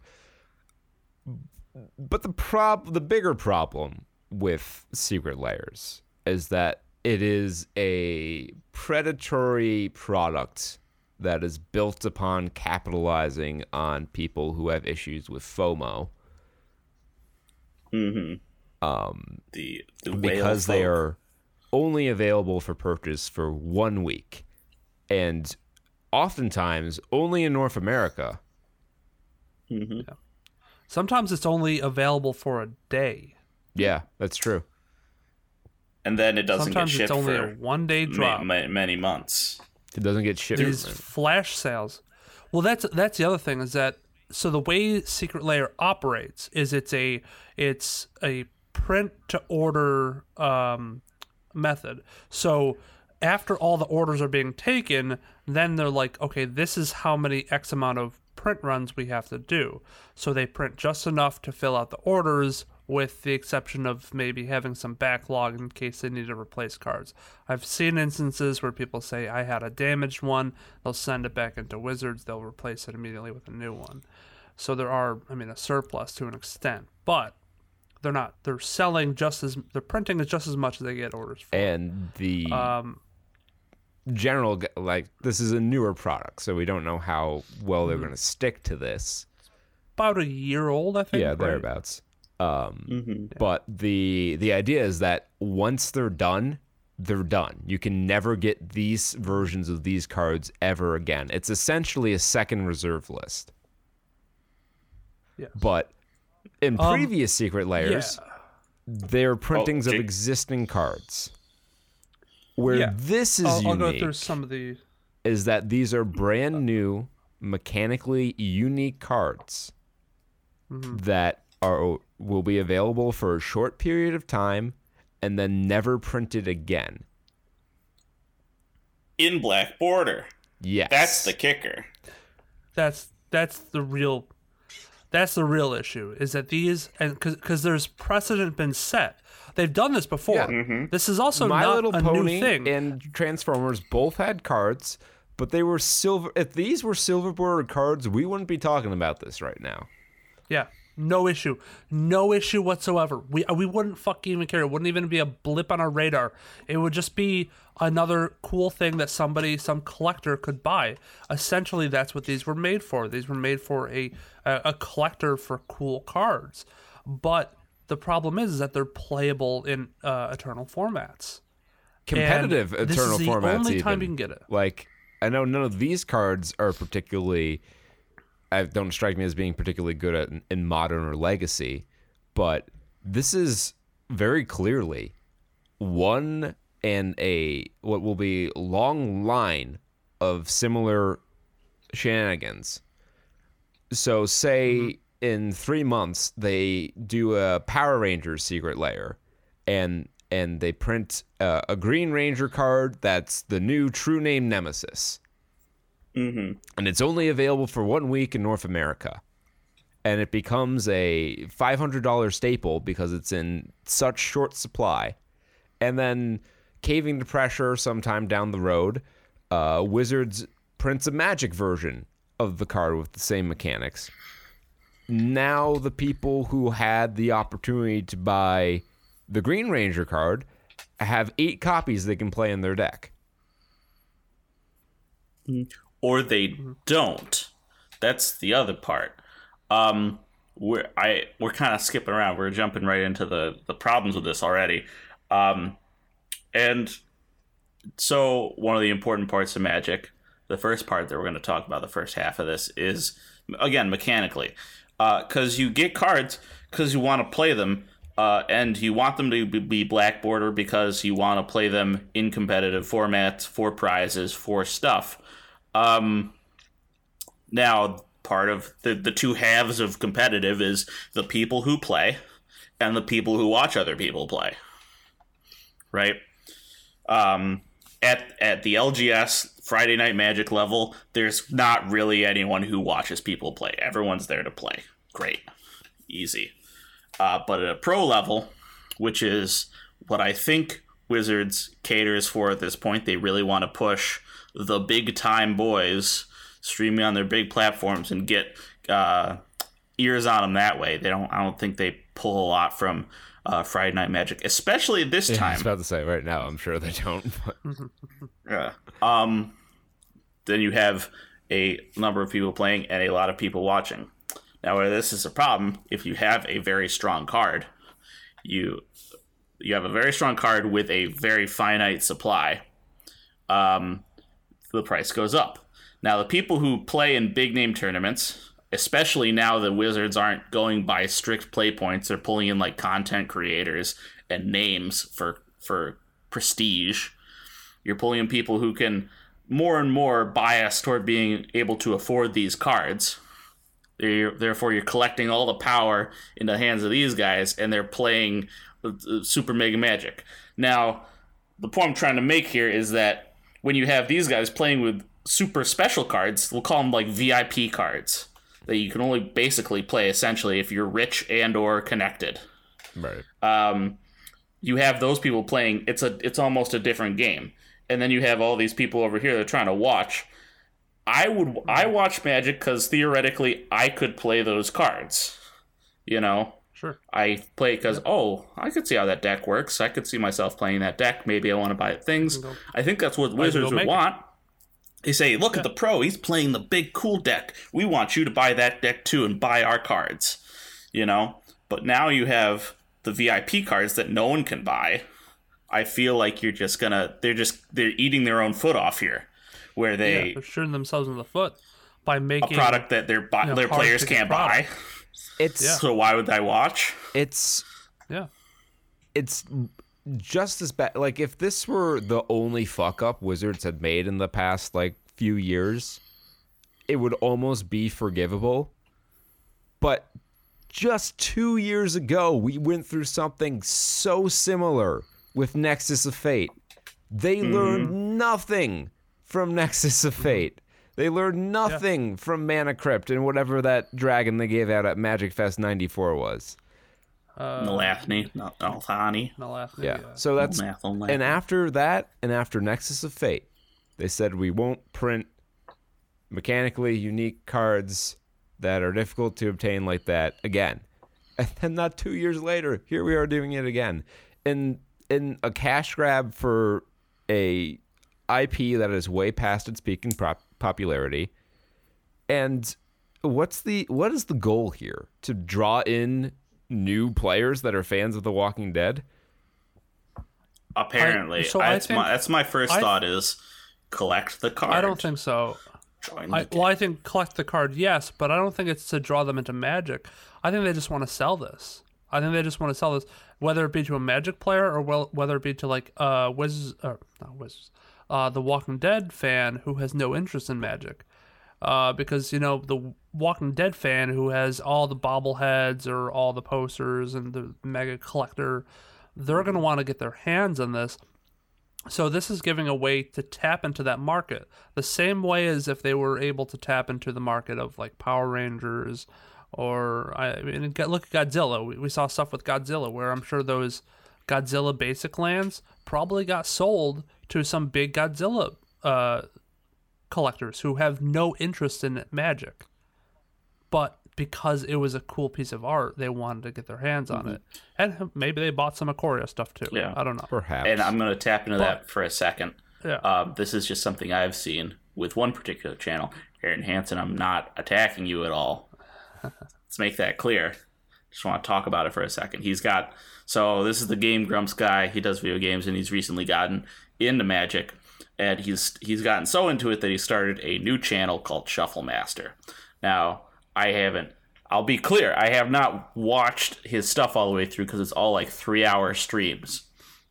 But what it is, from what I see the titles, the way he markets his content for Shuffle Master is, I open a lot of packs. Watch me unbox and open packs. Watch me get these cool cards. It's like a 3-hour stream of him opening boxes and boxes of fucking Magic cards. Well, he is, and I don't see a lot of gameplay. He like, is at their least come target. up. He's a whale. He's the whale market that they've more aggressively tapped into recently with things like mythic editions and collector's boosters and all that stuff. He's a guy with a lot of disposable income who's really into this hobby and will spend money on whatever fucking bullshit super duper collector shiny thing that Wizards puts out. Yeah, I mean, I'm looking at it right now, and like 2 months ago, Aaron has it. 2 months ago, I mean, he's going on Kaladesh and Amonkhet Masterpiece Hunt. It's like, okay, so he's gonna open $600, $700, $800 worth of product just to find a card or two. You know, if he's really lucky. And again, like, he plays the game, obviously. Like, I've seen him play the game. So he's not just building a collection. But where the content is just the content that he's selling to other people is very much just opening packs. And the reception to this announcement has been pretty universally poor. So you might be thinking, oh, well, if no one's happy about this, then this won't sell very well and they won't do it again. But there's this cancerous boil on the backside of the MTG community at large called MTG Finance. If every regular player like Peter, Jake, and I didn't touch this product would still sell incredibly well because investors who are stupid enough to put their money into a product that has a very shaky value and nothing backing up its worth other than the demand from players, where if the game's popularity dies, which seems like might happen pretty soon, their investments are going to tank. Yeah, a central distribution for your, essentially what they're treating as a fiat currency, the central distribution for this currency being run by an office of people. Yeah.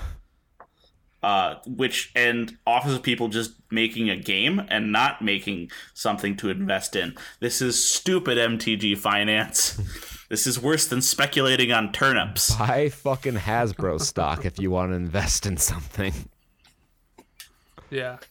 Remember Puka Trade? Y'all remember Puka Trade? Yeah. And how that fucking turned inside out and collapsed on its ass? Because who knew that trading? Oh god, that was all right. I need to talk about Puka Trade for a second. So Puka Trade was a site where you traded, you put your cards up, and instead of getting money for your cards, you got fun bucks. They gave you a in-website fun bucks currency that you could trade for other cards. So you could never cash out. So when the site went under, because they weren't getting any revenue either, the fucking everyone just like, oh, I lost my cache of non-fungible currency. It just gone. It's like Bitcoin. It's just gone. And it's gone. So don't do this. MTG. Buy a card because you're going to buy it. Yes, these are game pieces, not fucking stocks. You use these to play the game. And unfortunately, with something like this Secret Lair, people aren't going to have access to these game pieces. And like I said, these specific cards are unlikely to have a profound impact on the average player's experience. But just because they haven't done it yet doesn't mean they're not going to do it. People said the same thing about the unique box toppers. Oh, Fire Song and Song Speaker aren't that great. Box toppers aren't ever going to be relevant. And then literally the next fucking set, Nexus of Fate is the box topper. And it becomes the top deck in Nexus of Fate, standard. Yeah, and it has to be banned. Yeah. It ruins. And I wonder if these cards, how because they're mechanically unique, I wonder how they're balanced and how in check they're kept. Answer is obviously not very. Let's actually talk Obviously. about some of the cards. All right, let's talk about a couple of cards for a second. Sure. Glenn. All right, so it's a 1 white and a blue. It's a human advisor or some shit like that. Yeah, human. So he's a 1/3 with Skulk. Yes, I like Skulk. It's a fun one. This is probably the card that they should have made to show off Skulk, but they didn't. So he's a 1/3 with an evasion ability that whenever he deals damage to a player, draw cards equal to his power. Now, the first thing that this reminds me of is Shadow Mage Infiltrator, a 1/3 with fear, and whenever it deals combat damage to a player, draw a card. Now, it draws you 1 card when it hits, and it has those same stats, and that was a fucking standout creature. That was like, boom, that was big game. It still is. It's a lovely card. I love to use it.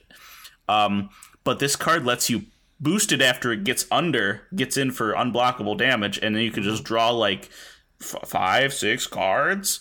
I know people they probably won't consider it, but people were throwing around like, is this like viable in Infect?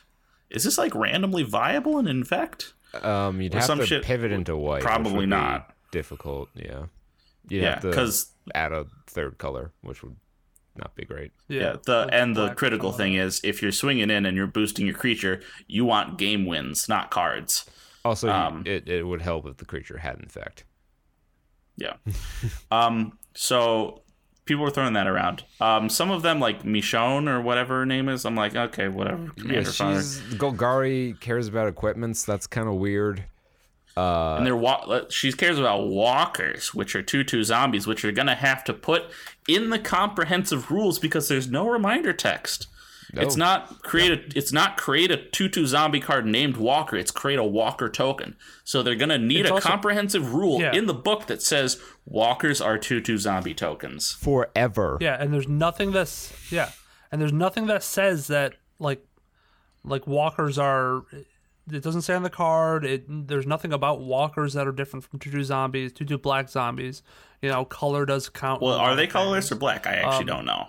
People have been questioning about that. I haven't seen the official. I don't know that there is official text on what a walker is, like. Not yet. Functionally. The text is on the Walker token, which comes with the pack. Before we get into what this is naturally going to lead into. The Walker token. So the Walker token looks black. Everything about it looks like a black token, but it doesn't say that it's black. Well, it just says token creature zombie. There are plenty of cards that say make a 2/2 zombie, and the card will physically be black, but it will not be black in the game. It won't have like the. So the last card I want to talk about is Glenn, what many consider to be the best human tribal lord the game has seen, at least for mono white. So it's. Wait, you mean Rick? It's a 2/2. It's a 4/4 for 4. Rick, yeah. No, it's actually a 3/4 for 4. Comes into play. Choose two of the 3 abilities: lifelink, vigilance, first strike. There's no blank in white, so you're stuck with those forever. Right. Creatures you control, humans you control, get +2/+2. I think just static. Humans you control have each of the abilities. Right. So it gives all your humans first strike, vigilance, and or lifelink. I mean, like, and if you have 4 or more humans, they all get +2/+2. That includes him. Yes. So what you're looking at is a 5/6 for 4 in white with 2 keywords. That buffs your team. With 2. You remember Tempered Steel? If this was in Modern, this would be banned. Yeah, you remember Tempered Steel, the card that gave artifact creatures +2/+2? I thought it wasn't legal in Modern. It was only in like Legacy, formats. Commander. Is Modern an Eternal format? It has a cutoff date, but it's an Eternal format. So this presumably will be legal in Modern and Pioneer. So get ready for Rick Humans to dominate Pioneer for forever. Yeah. Oh. Yeah, and Rick Humans. So you're gonna have let's segue right here because now you're gonna have Rick alongside Midnight Captain and fucking Champion of the Parish and Thalia, which is the other half of this. I guess it's thirds because you have the mechanical, so you have the gameplay, you have the collector / finance, and then you have the flavor. Yes. Don't discount the flavor. People come for the flavor. Magic is a world that's loosely based on high fantasy stuff, but it has a lot of its own things. It's got its own character. It has basically a justification for why things are the way they are. Most things. Yes, there is Arabian Nights and literal actual China that are canon in the game. But those sets are also from like 94. Yeah, when they were figuring out themselves, and they're like, maybe we shouldn't just do. And that Portal 3 Kingdoms was supposed to be a different game. Yeah. So there's a thing called the Rabia scale, which is how likely you are to return to a setting. Rabia being a 10, which means the most unlikely, because it's based on a actual historical property. This sets a precedent, or it should, that directly referencing real life properties and documents and properties, IPs, is not a thing that Magic does. They'll come real fucking close. They'll put Krakens in their fucking Greek themed set, even though Krakens are a Nordic thing. But release the Kraken from Fall of the Titans. They'll go within a dick hair, but they won't, and that's all you need. The difference between 1 and 0 is a lot, as we've said many times before, and they've gone to 0. And if you bring up, well, you know, the Godzilla cards, those are alternate arts of existing Magic cards. The only exception is Godzilla King of the Monsters, which doesn't have its Magic version in print yet. It does have a Magic name. Well, it has a Magic name, bizarre. but that card wasn't in the set for some reason. But it wasn't in the set. It was because that was the Godzilla box topper. Again, box toppers showing up again as like a mechanically unique card that does something completely Of course, different. Godzilla King of the Monsters, not a very good card. It's not the best. And presumably that is really the Magic version of that can be printed later, and it is the same card. Right, because These, it's not Godzilla, it's Zilortha incredibly Strength different. Incarnate. Yes. So and it's not a situation where if they make a Magic version of Rick, where there's a unique card named Rick, and they can have 8 copies of Rick in their deck. Yeah, that's the other question. So these didn't come in with 2 names.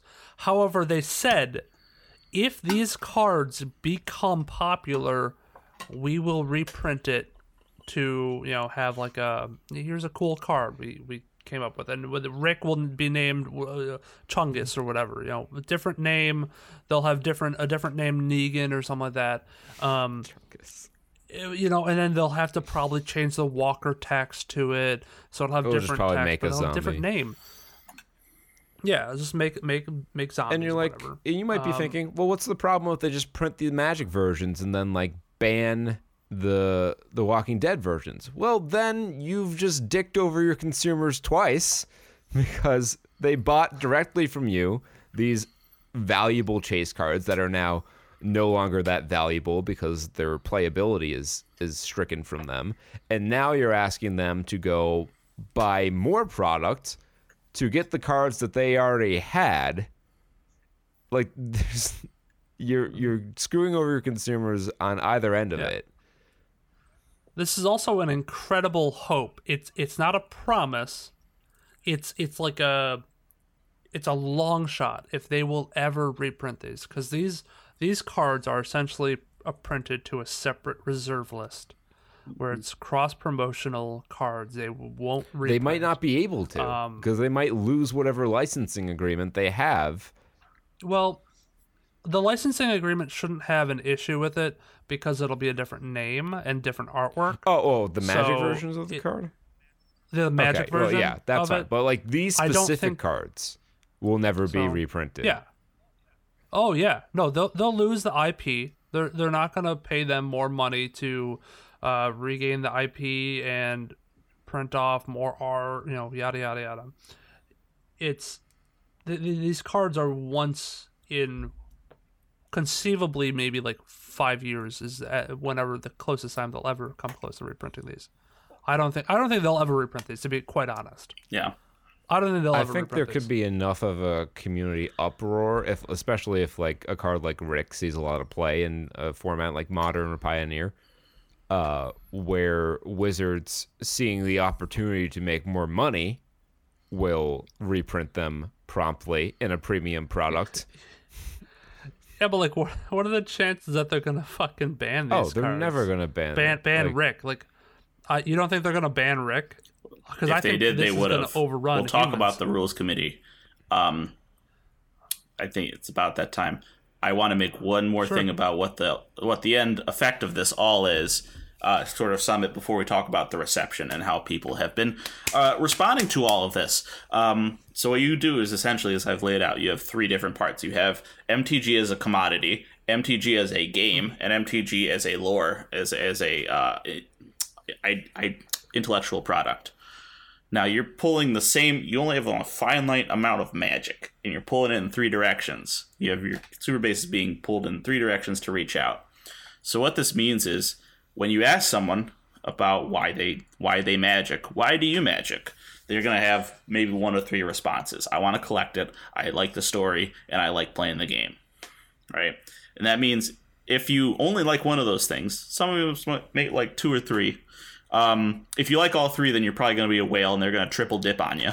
If you like 2 or 1, that means that 33 or 66% of the things Magic is not for you. You're only being catered to 1/3 of the time. Now, if you think about, I think about like Yu-Gi-Oh! So let's take a second here, talk about Yu-Gi-Oh! And archetypes, right? When a set comes out and you have a deck, right? There are so many archetypes now that when a set comes out, chances are you're not going to get anything for your deck. So it's not important. Why would I pay attention to the latest release if it has no support for my archetype? I'm not going to buy those cards. Yeah. And the way they encourage sales is they will power creep in a better archetype and then ban the strongest cards from the previous best one so that you play the new deck. There are only a certain amount of Magic cards that can be output by the design team in a year. There is a physical upper limit on the amount of stuff that can flow, and there is an end date. There is a lifetime to the amount of mechanical space that can be fit into this game, which they have talked about. That's why they started reprinting mechanics like cycling and kicker, because they're like, if we keep doing new stuff, we're gonna just run out of ideas. Magic is very much intellectually finite, and they're trying to fucking spread further than they can reach. And they're gonna cannibalize themselves in tournament play. They're gonna cannibalize themselves with story. They're gonna cannibalize themselves with the secondary market, and they're just gonna eat themselves from the asshole out. And they're gonna erode the base from under them and collapse like the fucking Tower of Pisa. Yeah. That's what I see happening. Yeah. The dire prophecy is some people come over from HeroScape like Cable. They come back from I've seen the future. I'm from HeroScape. Well, they put Marvel in and destroyed the game. HeroScape is a good analogy, actually, because HeroScape was its own thing, and then they introduced Marvel, and then it became so divorced from what HeroScape was that it became a whole new game called HeroClix. So Magic, I think, is approaching its death spiral. Now, will there be a game very much similar to Magic in which Magic cards are possibly even playable, but is not Magic the Gathering? Probably, if they keep bringing in enough new players. I don't know how well they're doing in that regard, because especially with this product, I don't know. It's a tough sell to say, hey, you're a fan of The Walking Dead, right? Yeah, and we play Magic. You want to play with us? Oh, sure. What do I need to do? It's like, well, first you got to buy this secret layer. It's only available for 1 week, and it's 5 cards. And they're like, okay, how much is that? Oh, it's $50. Okay, that seems like a lot for 5 cards, and then I'm good to play. No. If you want to play Commander with us, yeah, we can probably put together a cheap deck around it for another $50. So I'd be $100 in. Yeah, but it's great. You'll love Commander. But what if I want to play Modern or Standard? Well, you can't play it in Standard. But if you wanted to play it in Modern, you could probably put together a decent deck for about $600. So you want me to pay $650 to get into this game? Yeah. Does that sound unreasonable? Like, I can't imagine they're going to bring in a lot of new players who will continue to spend money on the game with this product. But you don't need to use fetch lands. Yeah, why would we recruit fetch lands? You'll get people to spend money on your game once, but if you erode your player base, the people who will continue to spend money on your cards, then eventually all of the financial incentive for investors to buy your cards will dry up and you'll be making no money. I think it's going to build and build and build, and then it's going to be like Peter said, just a big snap thing, and it all collapses in on itself. And then maybe a new game rises from the ashes. But like, this wouldn't be the first time I left a game because I didn't agree with the direction it was going. I used to be a very competitive Yu-Gi-Oh player. Tournaments, competitive YCS, all that jazz. But I really didn't like pendulums and what it represented for the future of the game, so I quit. And I took up Magic. I have no problem quitting Magic, a game I've only played for 5 years, to find something new. And then I showed Kurt what Yu-Gi-Oh is now, and he's like, speed duels? Why are there three card slots? Why do you draw a hand every turn? Why is Ultimate offering a static ability to the game mode? What the fuck is this? Yeah, it was unrecognizable to me. Yeah, and I mean, to an extent, I'm sure old Magic players can come in right now and be like, what? You're making a creature into another creature using mutate? You have a companion now? I think it's more Arena where they're like, wait, this is just fucking Hearthstone. Why is that? That's my thing. It was like, Magic Arena just tells me, like, that's the one that was like, oh god, this is just, they're just going, and they're turning into an app. Wizards can't wait to have Arena established enough to the point where they can do like a secret layer for a standard legal card that's really fucking good, but you can only buy it for like $25 on this one day. Yeah. That's fucking coming. Now that we've all said we've proclaimed the doom of Magic, how has the rest of the world responded to this shit? Poorly. Really, really people everyone see, now it's weird that we're talking about this because everyone else in the fucking community who isn't like simping for Wizards is understands all this stuff too. We're preaching to the choir here for the most part. Because a lot of other Magic players are like, yeah, no, this is awful, this is gonna be the death if we don't exercise the tiny amount of rights we have. The tiny amount of effort we have over the Wizards product, because again, they can do whatever the fuck they want, and the only thing we can do, is buy vote with our Hasbro wallets, stock and hope we can build a significant enough voting block to steer the course of the game. Yeah. Hey, isn't that great? Hasbro stock is, I think, $88 a share right now. So instead of buying a collector's booster box, buy 3 shares of Hasbro, and maybe we can save Magic. So the first thing one big Eternal format that was mostly community based is Commander. Commander is headed by a rules committee, which is partially independent from Wizards, but is kind of, see, now they're not handcuffed, but there's a leather collar around their neck. Well, when 25% of the rules committee works for Wizards, I mean, it seems like conflicts of interest are bound to appear. Yeah. So they purport to be able to have some degree of autonomy from Wizards in terms of what they can ban in Commander. There are plenty of reasons, I would say, legitimate reasons to ban these cards in Commander. Protecting the community being the price and limited availability. High Moxen, high Power 9, high guys. But no, Peter, those were only banned to differentiate it from Vintage at the time. I've heard that argument a fair amount of times today. Bullshit. So people were pitching their hopes on the rules committee being like, these are banned in Commander. Or these are like when Unhinged or whatever came out, and they're like, okay, Treat 'em as limited silver time, bordered. you can play it. And I mean, Rule 1 exists. Rule 1 is talk with your fucking play group. And Yeah, ban but you what can't rule 0 anything if you don't have a regular play group. That's why it's such a stupid thing. And the rules committee is just a bunch of fucking out-of-touch jerk-offs who only play with each other and ban cards that they don't like to play against and make cards legal that they want to play, all arbitrary. Like, there are so many instances of cards that are banned in Commander that have essentially functional reprints that are legal, or cards that are better that are legal. So they clearly don't really care about banning things for the health of the format.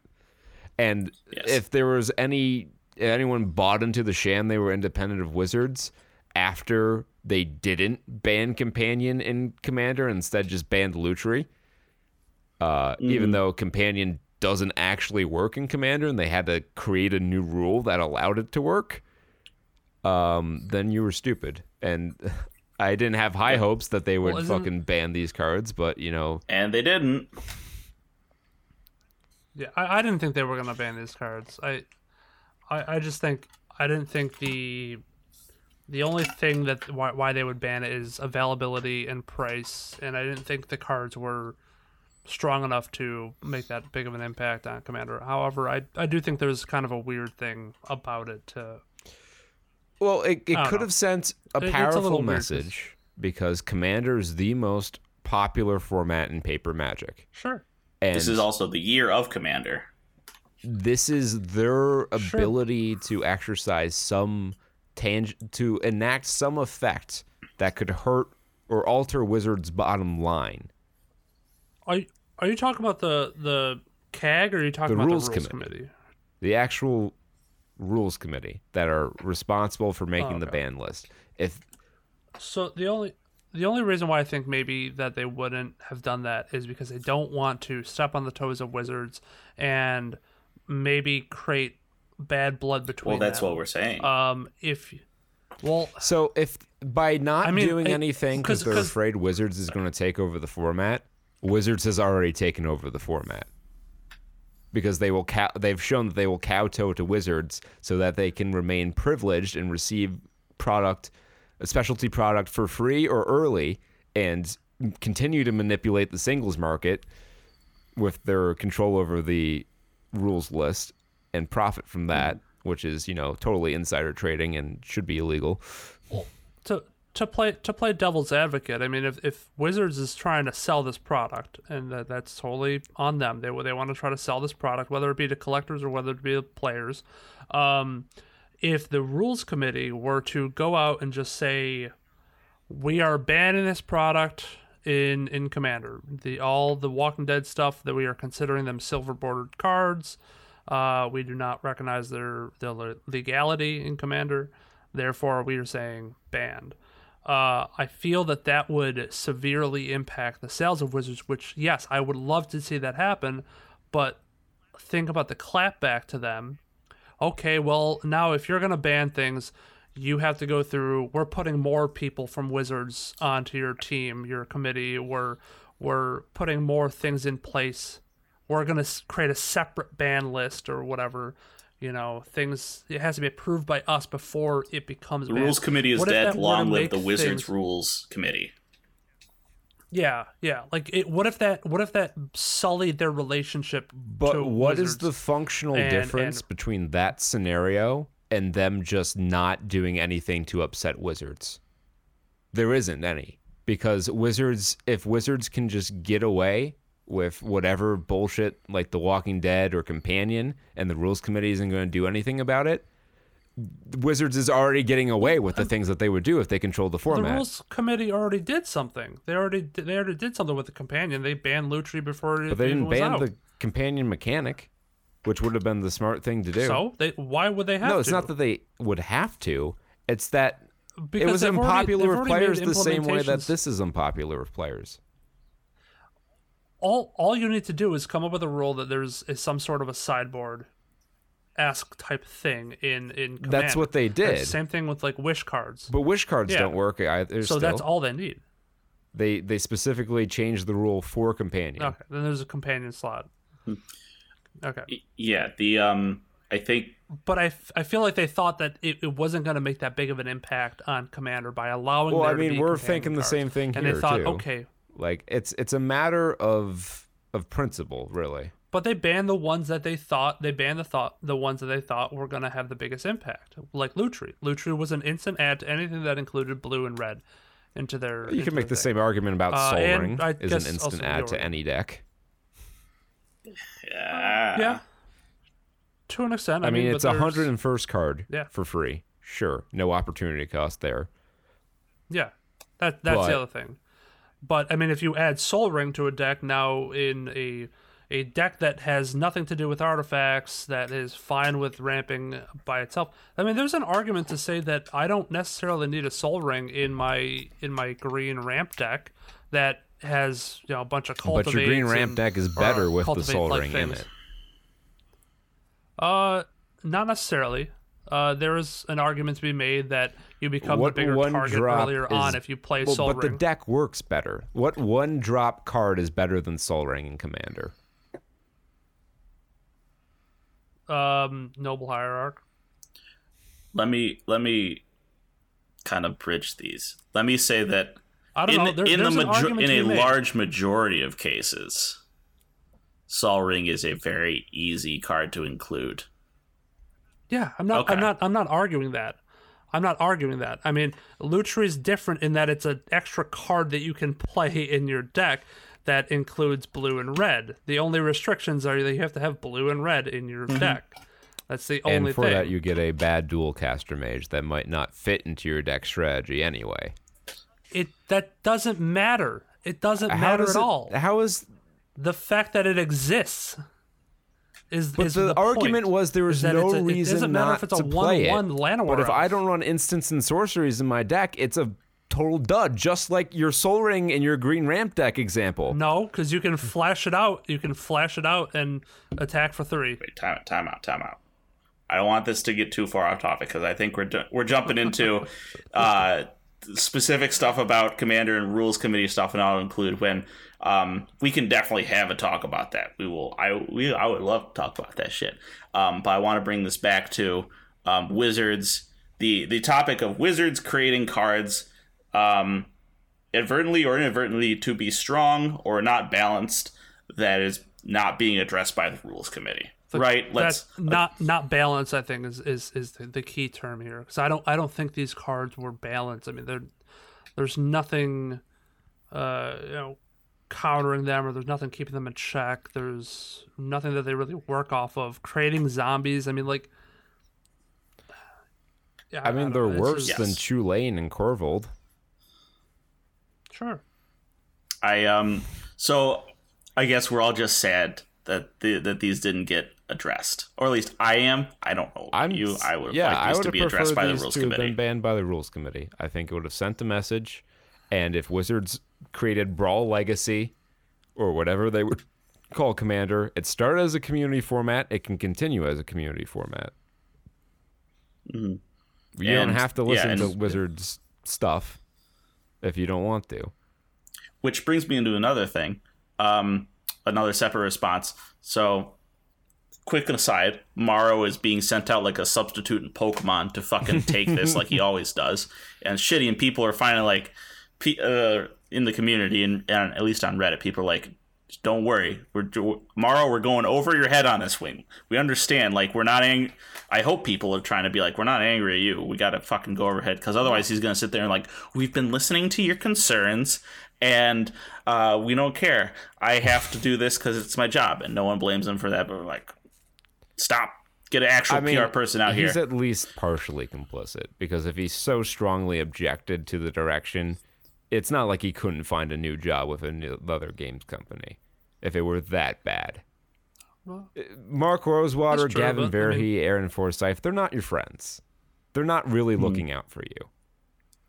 They might, So- care about the But community to a this I don't They're think living anyone's those. saying that. I think people are like, I think the argument is more along the lines of don't shit on Morrow because it's not going to do anything. Oh no, He's- it's not going to do Yeah. anything. But I think some take of it to WotC. which brings me to maybe the one actual productive sort of idea that people have thrown out here, that doesn't involve trying to rail against a giant company, which is play Oathbreaker. Because Oathbreaker is a similar format, but is actually rules like community managed, and has not been fucking agglomerated by Wizards yet. And if Commander gets rough, if we're starting to slip down that hole, Oathbreaker is the escape hatch.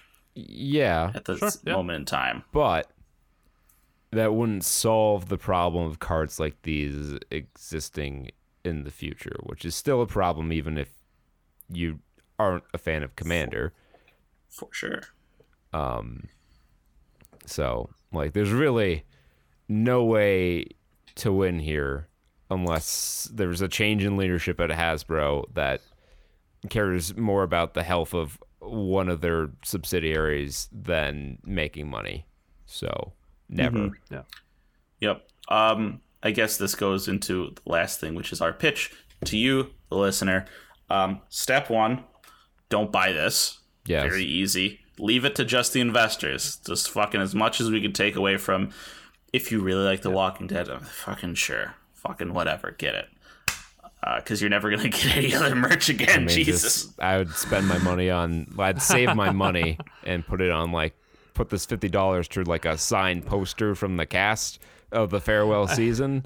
I feel like that'd be a better piece and more collectible memorabilia than 5 Magic cards. Yeah. Yep. That is funny that this is on their last season, and I'm wondering, if the IP cost was of course, cheaper that's now 100% than it was why a this couple is years ago. happening now. Because there's a lot of like rumors mulling around that like all these were in talks 2 years ago, when Magic wasn't as hot as it is right now, and they weren't willing to shell out the price of the IP. Yeah, now Magic is the one that has the pants and on. Now, yes. we might be spared the Harry Potter secret lair in Strixhaven because I've heard tale that they've kind of backed out of what was the original idea to do that because of controversial statements made by the author. Yeah, that's a whole another can of worms. Not like what JK had to say about certain things, and they were like, "Not gonna." Do we have a Harry Potter pooping on the floor card? It's just the art is just him squatted over a dungeon floor. And it's just, and wizards, like, it's a deuce in the shape of Wizards of the Coast. Step 2, if you play Commander or Eternal formats, I guess Commander, because we're Commander guys. We play that. We don't play a lot of Legacy. I don't know what to do for you if that's the case. I'm sorry. Yeah, I don't. Legacy's already been fucked by the other problematic cards that have come out. All the other formats have been fucked. Pauper, Modern, every format I used to play regularly, except for Commander. Well, I mean, Commander's been fucked, but to a lesser extent, to where I find it playable. So tap into your roots.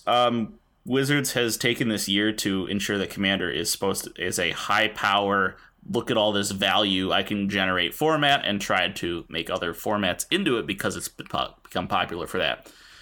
The roots of Commander, and the reason I picked it up, was because you could just put shit together that you already have, that you don't have to buy new cards for, because you have a play group that can balance itself, and you don't need to play it. So tap into your Commander roots, tap into EDH roots, go back and build a cheap-ass fun deck from your collection that isn't fucking propped up by Wizards cardboard steroids. Right? Go all natty. Natty deck gains. All right? And play with your play group, and you can weather the storm. There's 20,000 unique pieces in Magic as of this point. If Magic fucking dunks tomorrow, there will be a long list of content you can make with the old cards without fucking running dry in Commander. I guarantee it. Yeah, but you can't just... I mean, don't buy this product, but, like, really think about buying anything from Wizards for a while, because we can kick and scream and whine and shout all we want, but if it doesn't budge their bottom line in a meaningful way, they don't care, and they won't care. Also, wait wait at least a year or the pandemic is over. Because if you think you're getting timely shipping on any of these products, they're just going to execute it. I want to talk about shipping real quick because they have just sent out the last shipment of the Thero Stargazing, which I will say, good product. I like this Thero Stargazing. Quality product, very good cards, sought after cards with really cool I like that artwork. too. I would have bought that. However, because I bought them, I have a couple right here. Farika, Nylea, and Perforos. And it took them almost half a year to get them shipped to us. It's probably going on eight or 9 months to ship them for the people just getting them now. I mean, this was a December, I believe it was December 2019 release of Secret Lair. And that was 5 Secret Lairs dropped at once. But goddamn, like, COVID should not be affecting it this much. The last Secret Lair I bought was the slime. So what you don't know, Jake, is that the Secret Lair printer they have is just like an inkjet printer on someone's desktop. So that I thought it was one that you like. It's a screen printer where you put the mask down, and then some old crotchety man just pulls the squeegee over once at a time, and they just go like old like shirt printing.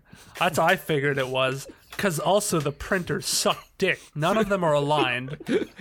Nothing's aligned. They're fucking up Urza's towers left and right with like smeared ink. It's like if ever there's like a dip in quality of like, thank God they fixed the curling on some of these. Yeah. But yeah, I just opened up a box of Zendikar Rising the other day, and the foils actually were flat. I was shocked, but also happy. What was that, Kurt? What was that big green card I forgot that we were all chasing after that let you like drop 3 extra lands or some shit like that? It's green ward something or another, and it's a 6-mana 6/6, I think, and you can play lands from your graveyard, and it's Landfall of Monocon. Yeah. Which I guess takes me back. You know what happens if you don't buy new cards from Wizards and you just do what you have? Those are the cards you're going to be missing out on. It's just generic, like, here, everything's better. Do everything you're doing but better. Super value. Yeah. It's like, okay, I guess that's powerful. I guess that's big stuff. I want to play with old Magic cards. Like, I want to make my my janky ass Temet Sword and Shield deck using protection cards and equipment on a 2/2. That's the deck I want to make. I don't want to make. You mean like, you want to build your own deck and not build the deck that Wizards builds for you? Yeah, I'm looking at you, Chillane. Looking at you, Chillane value fucking train. And that's another example of the direction the game has gone in an effort to bring in new players. And this happens in a lot of other games, and it's not necessarily a bad thing. But they've reduced the complexity of Magic, and they've been doing this for a while. Like when they took damage off the stack and, you know, shit like that back in 2010, there were a lot of people who were making the same arguments. But now they're printing do everything creatures because that's an easier to understand thing than, you know, trying to identify which pieces together make a synergy for your strategy, rather than just printing it all things. So we're losing depth, or we're losing complexity and depth for the gain of approachability to new players. And as established players, we don't like that very much. But for newer players, it can be appealing. Every deck is Voltron. We're getting to that point. Or one We're murder. getting to the point where we're going to have every creature in every set be a better questing beast. Yeah, I mean, look at Sir Gwyn. Mm-hmm. Look at Sir Gwyn. I just played against that. It's like, it was so hard to deal with that when you can just throw around equipments all willy-nilly. Draw 39 cards. Move to discard. You lose, you lose, you lose, you lose, you lose, you lose. Yeah, where are those cards? I want those. Yeah. Oh, yeah. When you said just fucking Yeah, just play with the cards you have. Play with cheap ass cards. Don't buy wizards. Don't buy a 6/6 for 6 that has abilities on it. Fuck me. Just live your life. Buy the old trolls that cost 7 and there were 4 5s with no abilities. Buy those. Play Buy Stang. retro. Play Stang. I have a Stang deck, and it's hella fun. You have a Genesis deck featuring Stang. That's effective. Just because it won that one time. Genesis doesn't mean we gotta play more games with. We gotta play more Penny Dreadful. Yeah, or I want to see if a few other people have Tabletop Simulator and just play on Tabletop Simulator, so we don't have to give Wizards any money. And can play. Somehow. How do we import our decks? We gotta talk about that. Yeah, too. we'll go for it. Maybe we'll make a video for the YouTube channel where Jake just explains to everyone how Magic on Tabletop Simulator works. Because he tried to explain it to me. I feel like Larry King. I didn't understand what was happening. These are my real start of the shoulders. ruination. Magic, it's the start of the ruination. What does Flip Table do? My daughter God. tried to explain it to me, but I still don't understand. Oh. Start of the ruination. Yeah. So that's our show. Long show. Lots. This was a therapy session. We got it all out. I feel a little bit better. Yeah, I needed that. Yep. So thank you for coming to our TED Talk. We'll be back tonight at 8 p.m. Eastern Standard Time doing some streaming stuff. We don't know who all is available right now, so we don't have the game yet. But I was thinking maybe playing some For the King. Checking out some of those other expansions. Sure. Oh, yeah. But until then, you can keep in touch with us on Twitter at StudsSaturn and Facebook.com/Saturn Studs Podcast. We also have a website, SaturnStuds.com. Easy to remember, easy to type in, has links to all the relevant goodies. We plugged our Discord server earlier, but the link to that is always in the description of these podcasts. While you're looking at the description of this podcast for the Discord link, you can leave us a rating or like or whatever your platform or supports, because those help tremendously. We had our biggest month ever in September, and really happy about that, and would like to keep it going and have October be just as good or better. And liking and sharing the show with friends will help us achieve that goal. Together we do more. G.I. Joe, goodbye. I got nothing. I'm just devolving the slogans. I'm out. It's like Wizards. I'm just turning into slogans. Well, stay safe. Party like it's 1995. That's the one I use. All right. Peace. Bye-bye.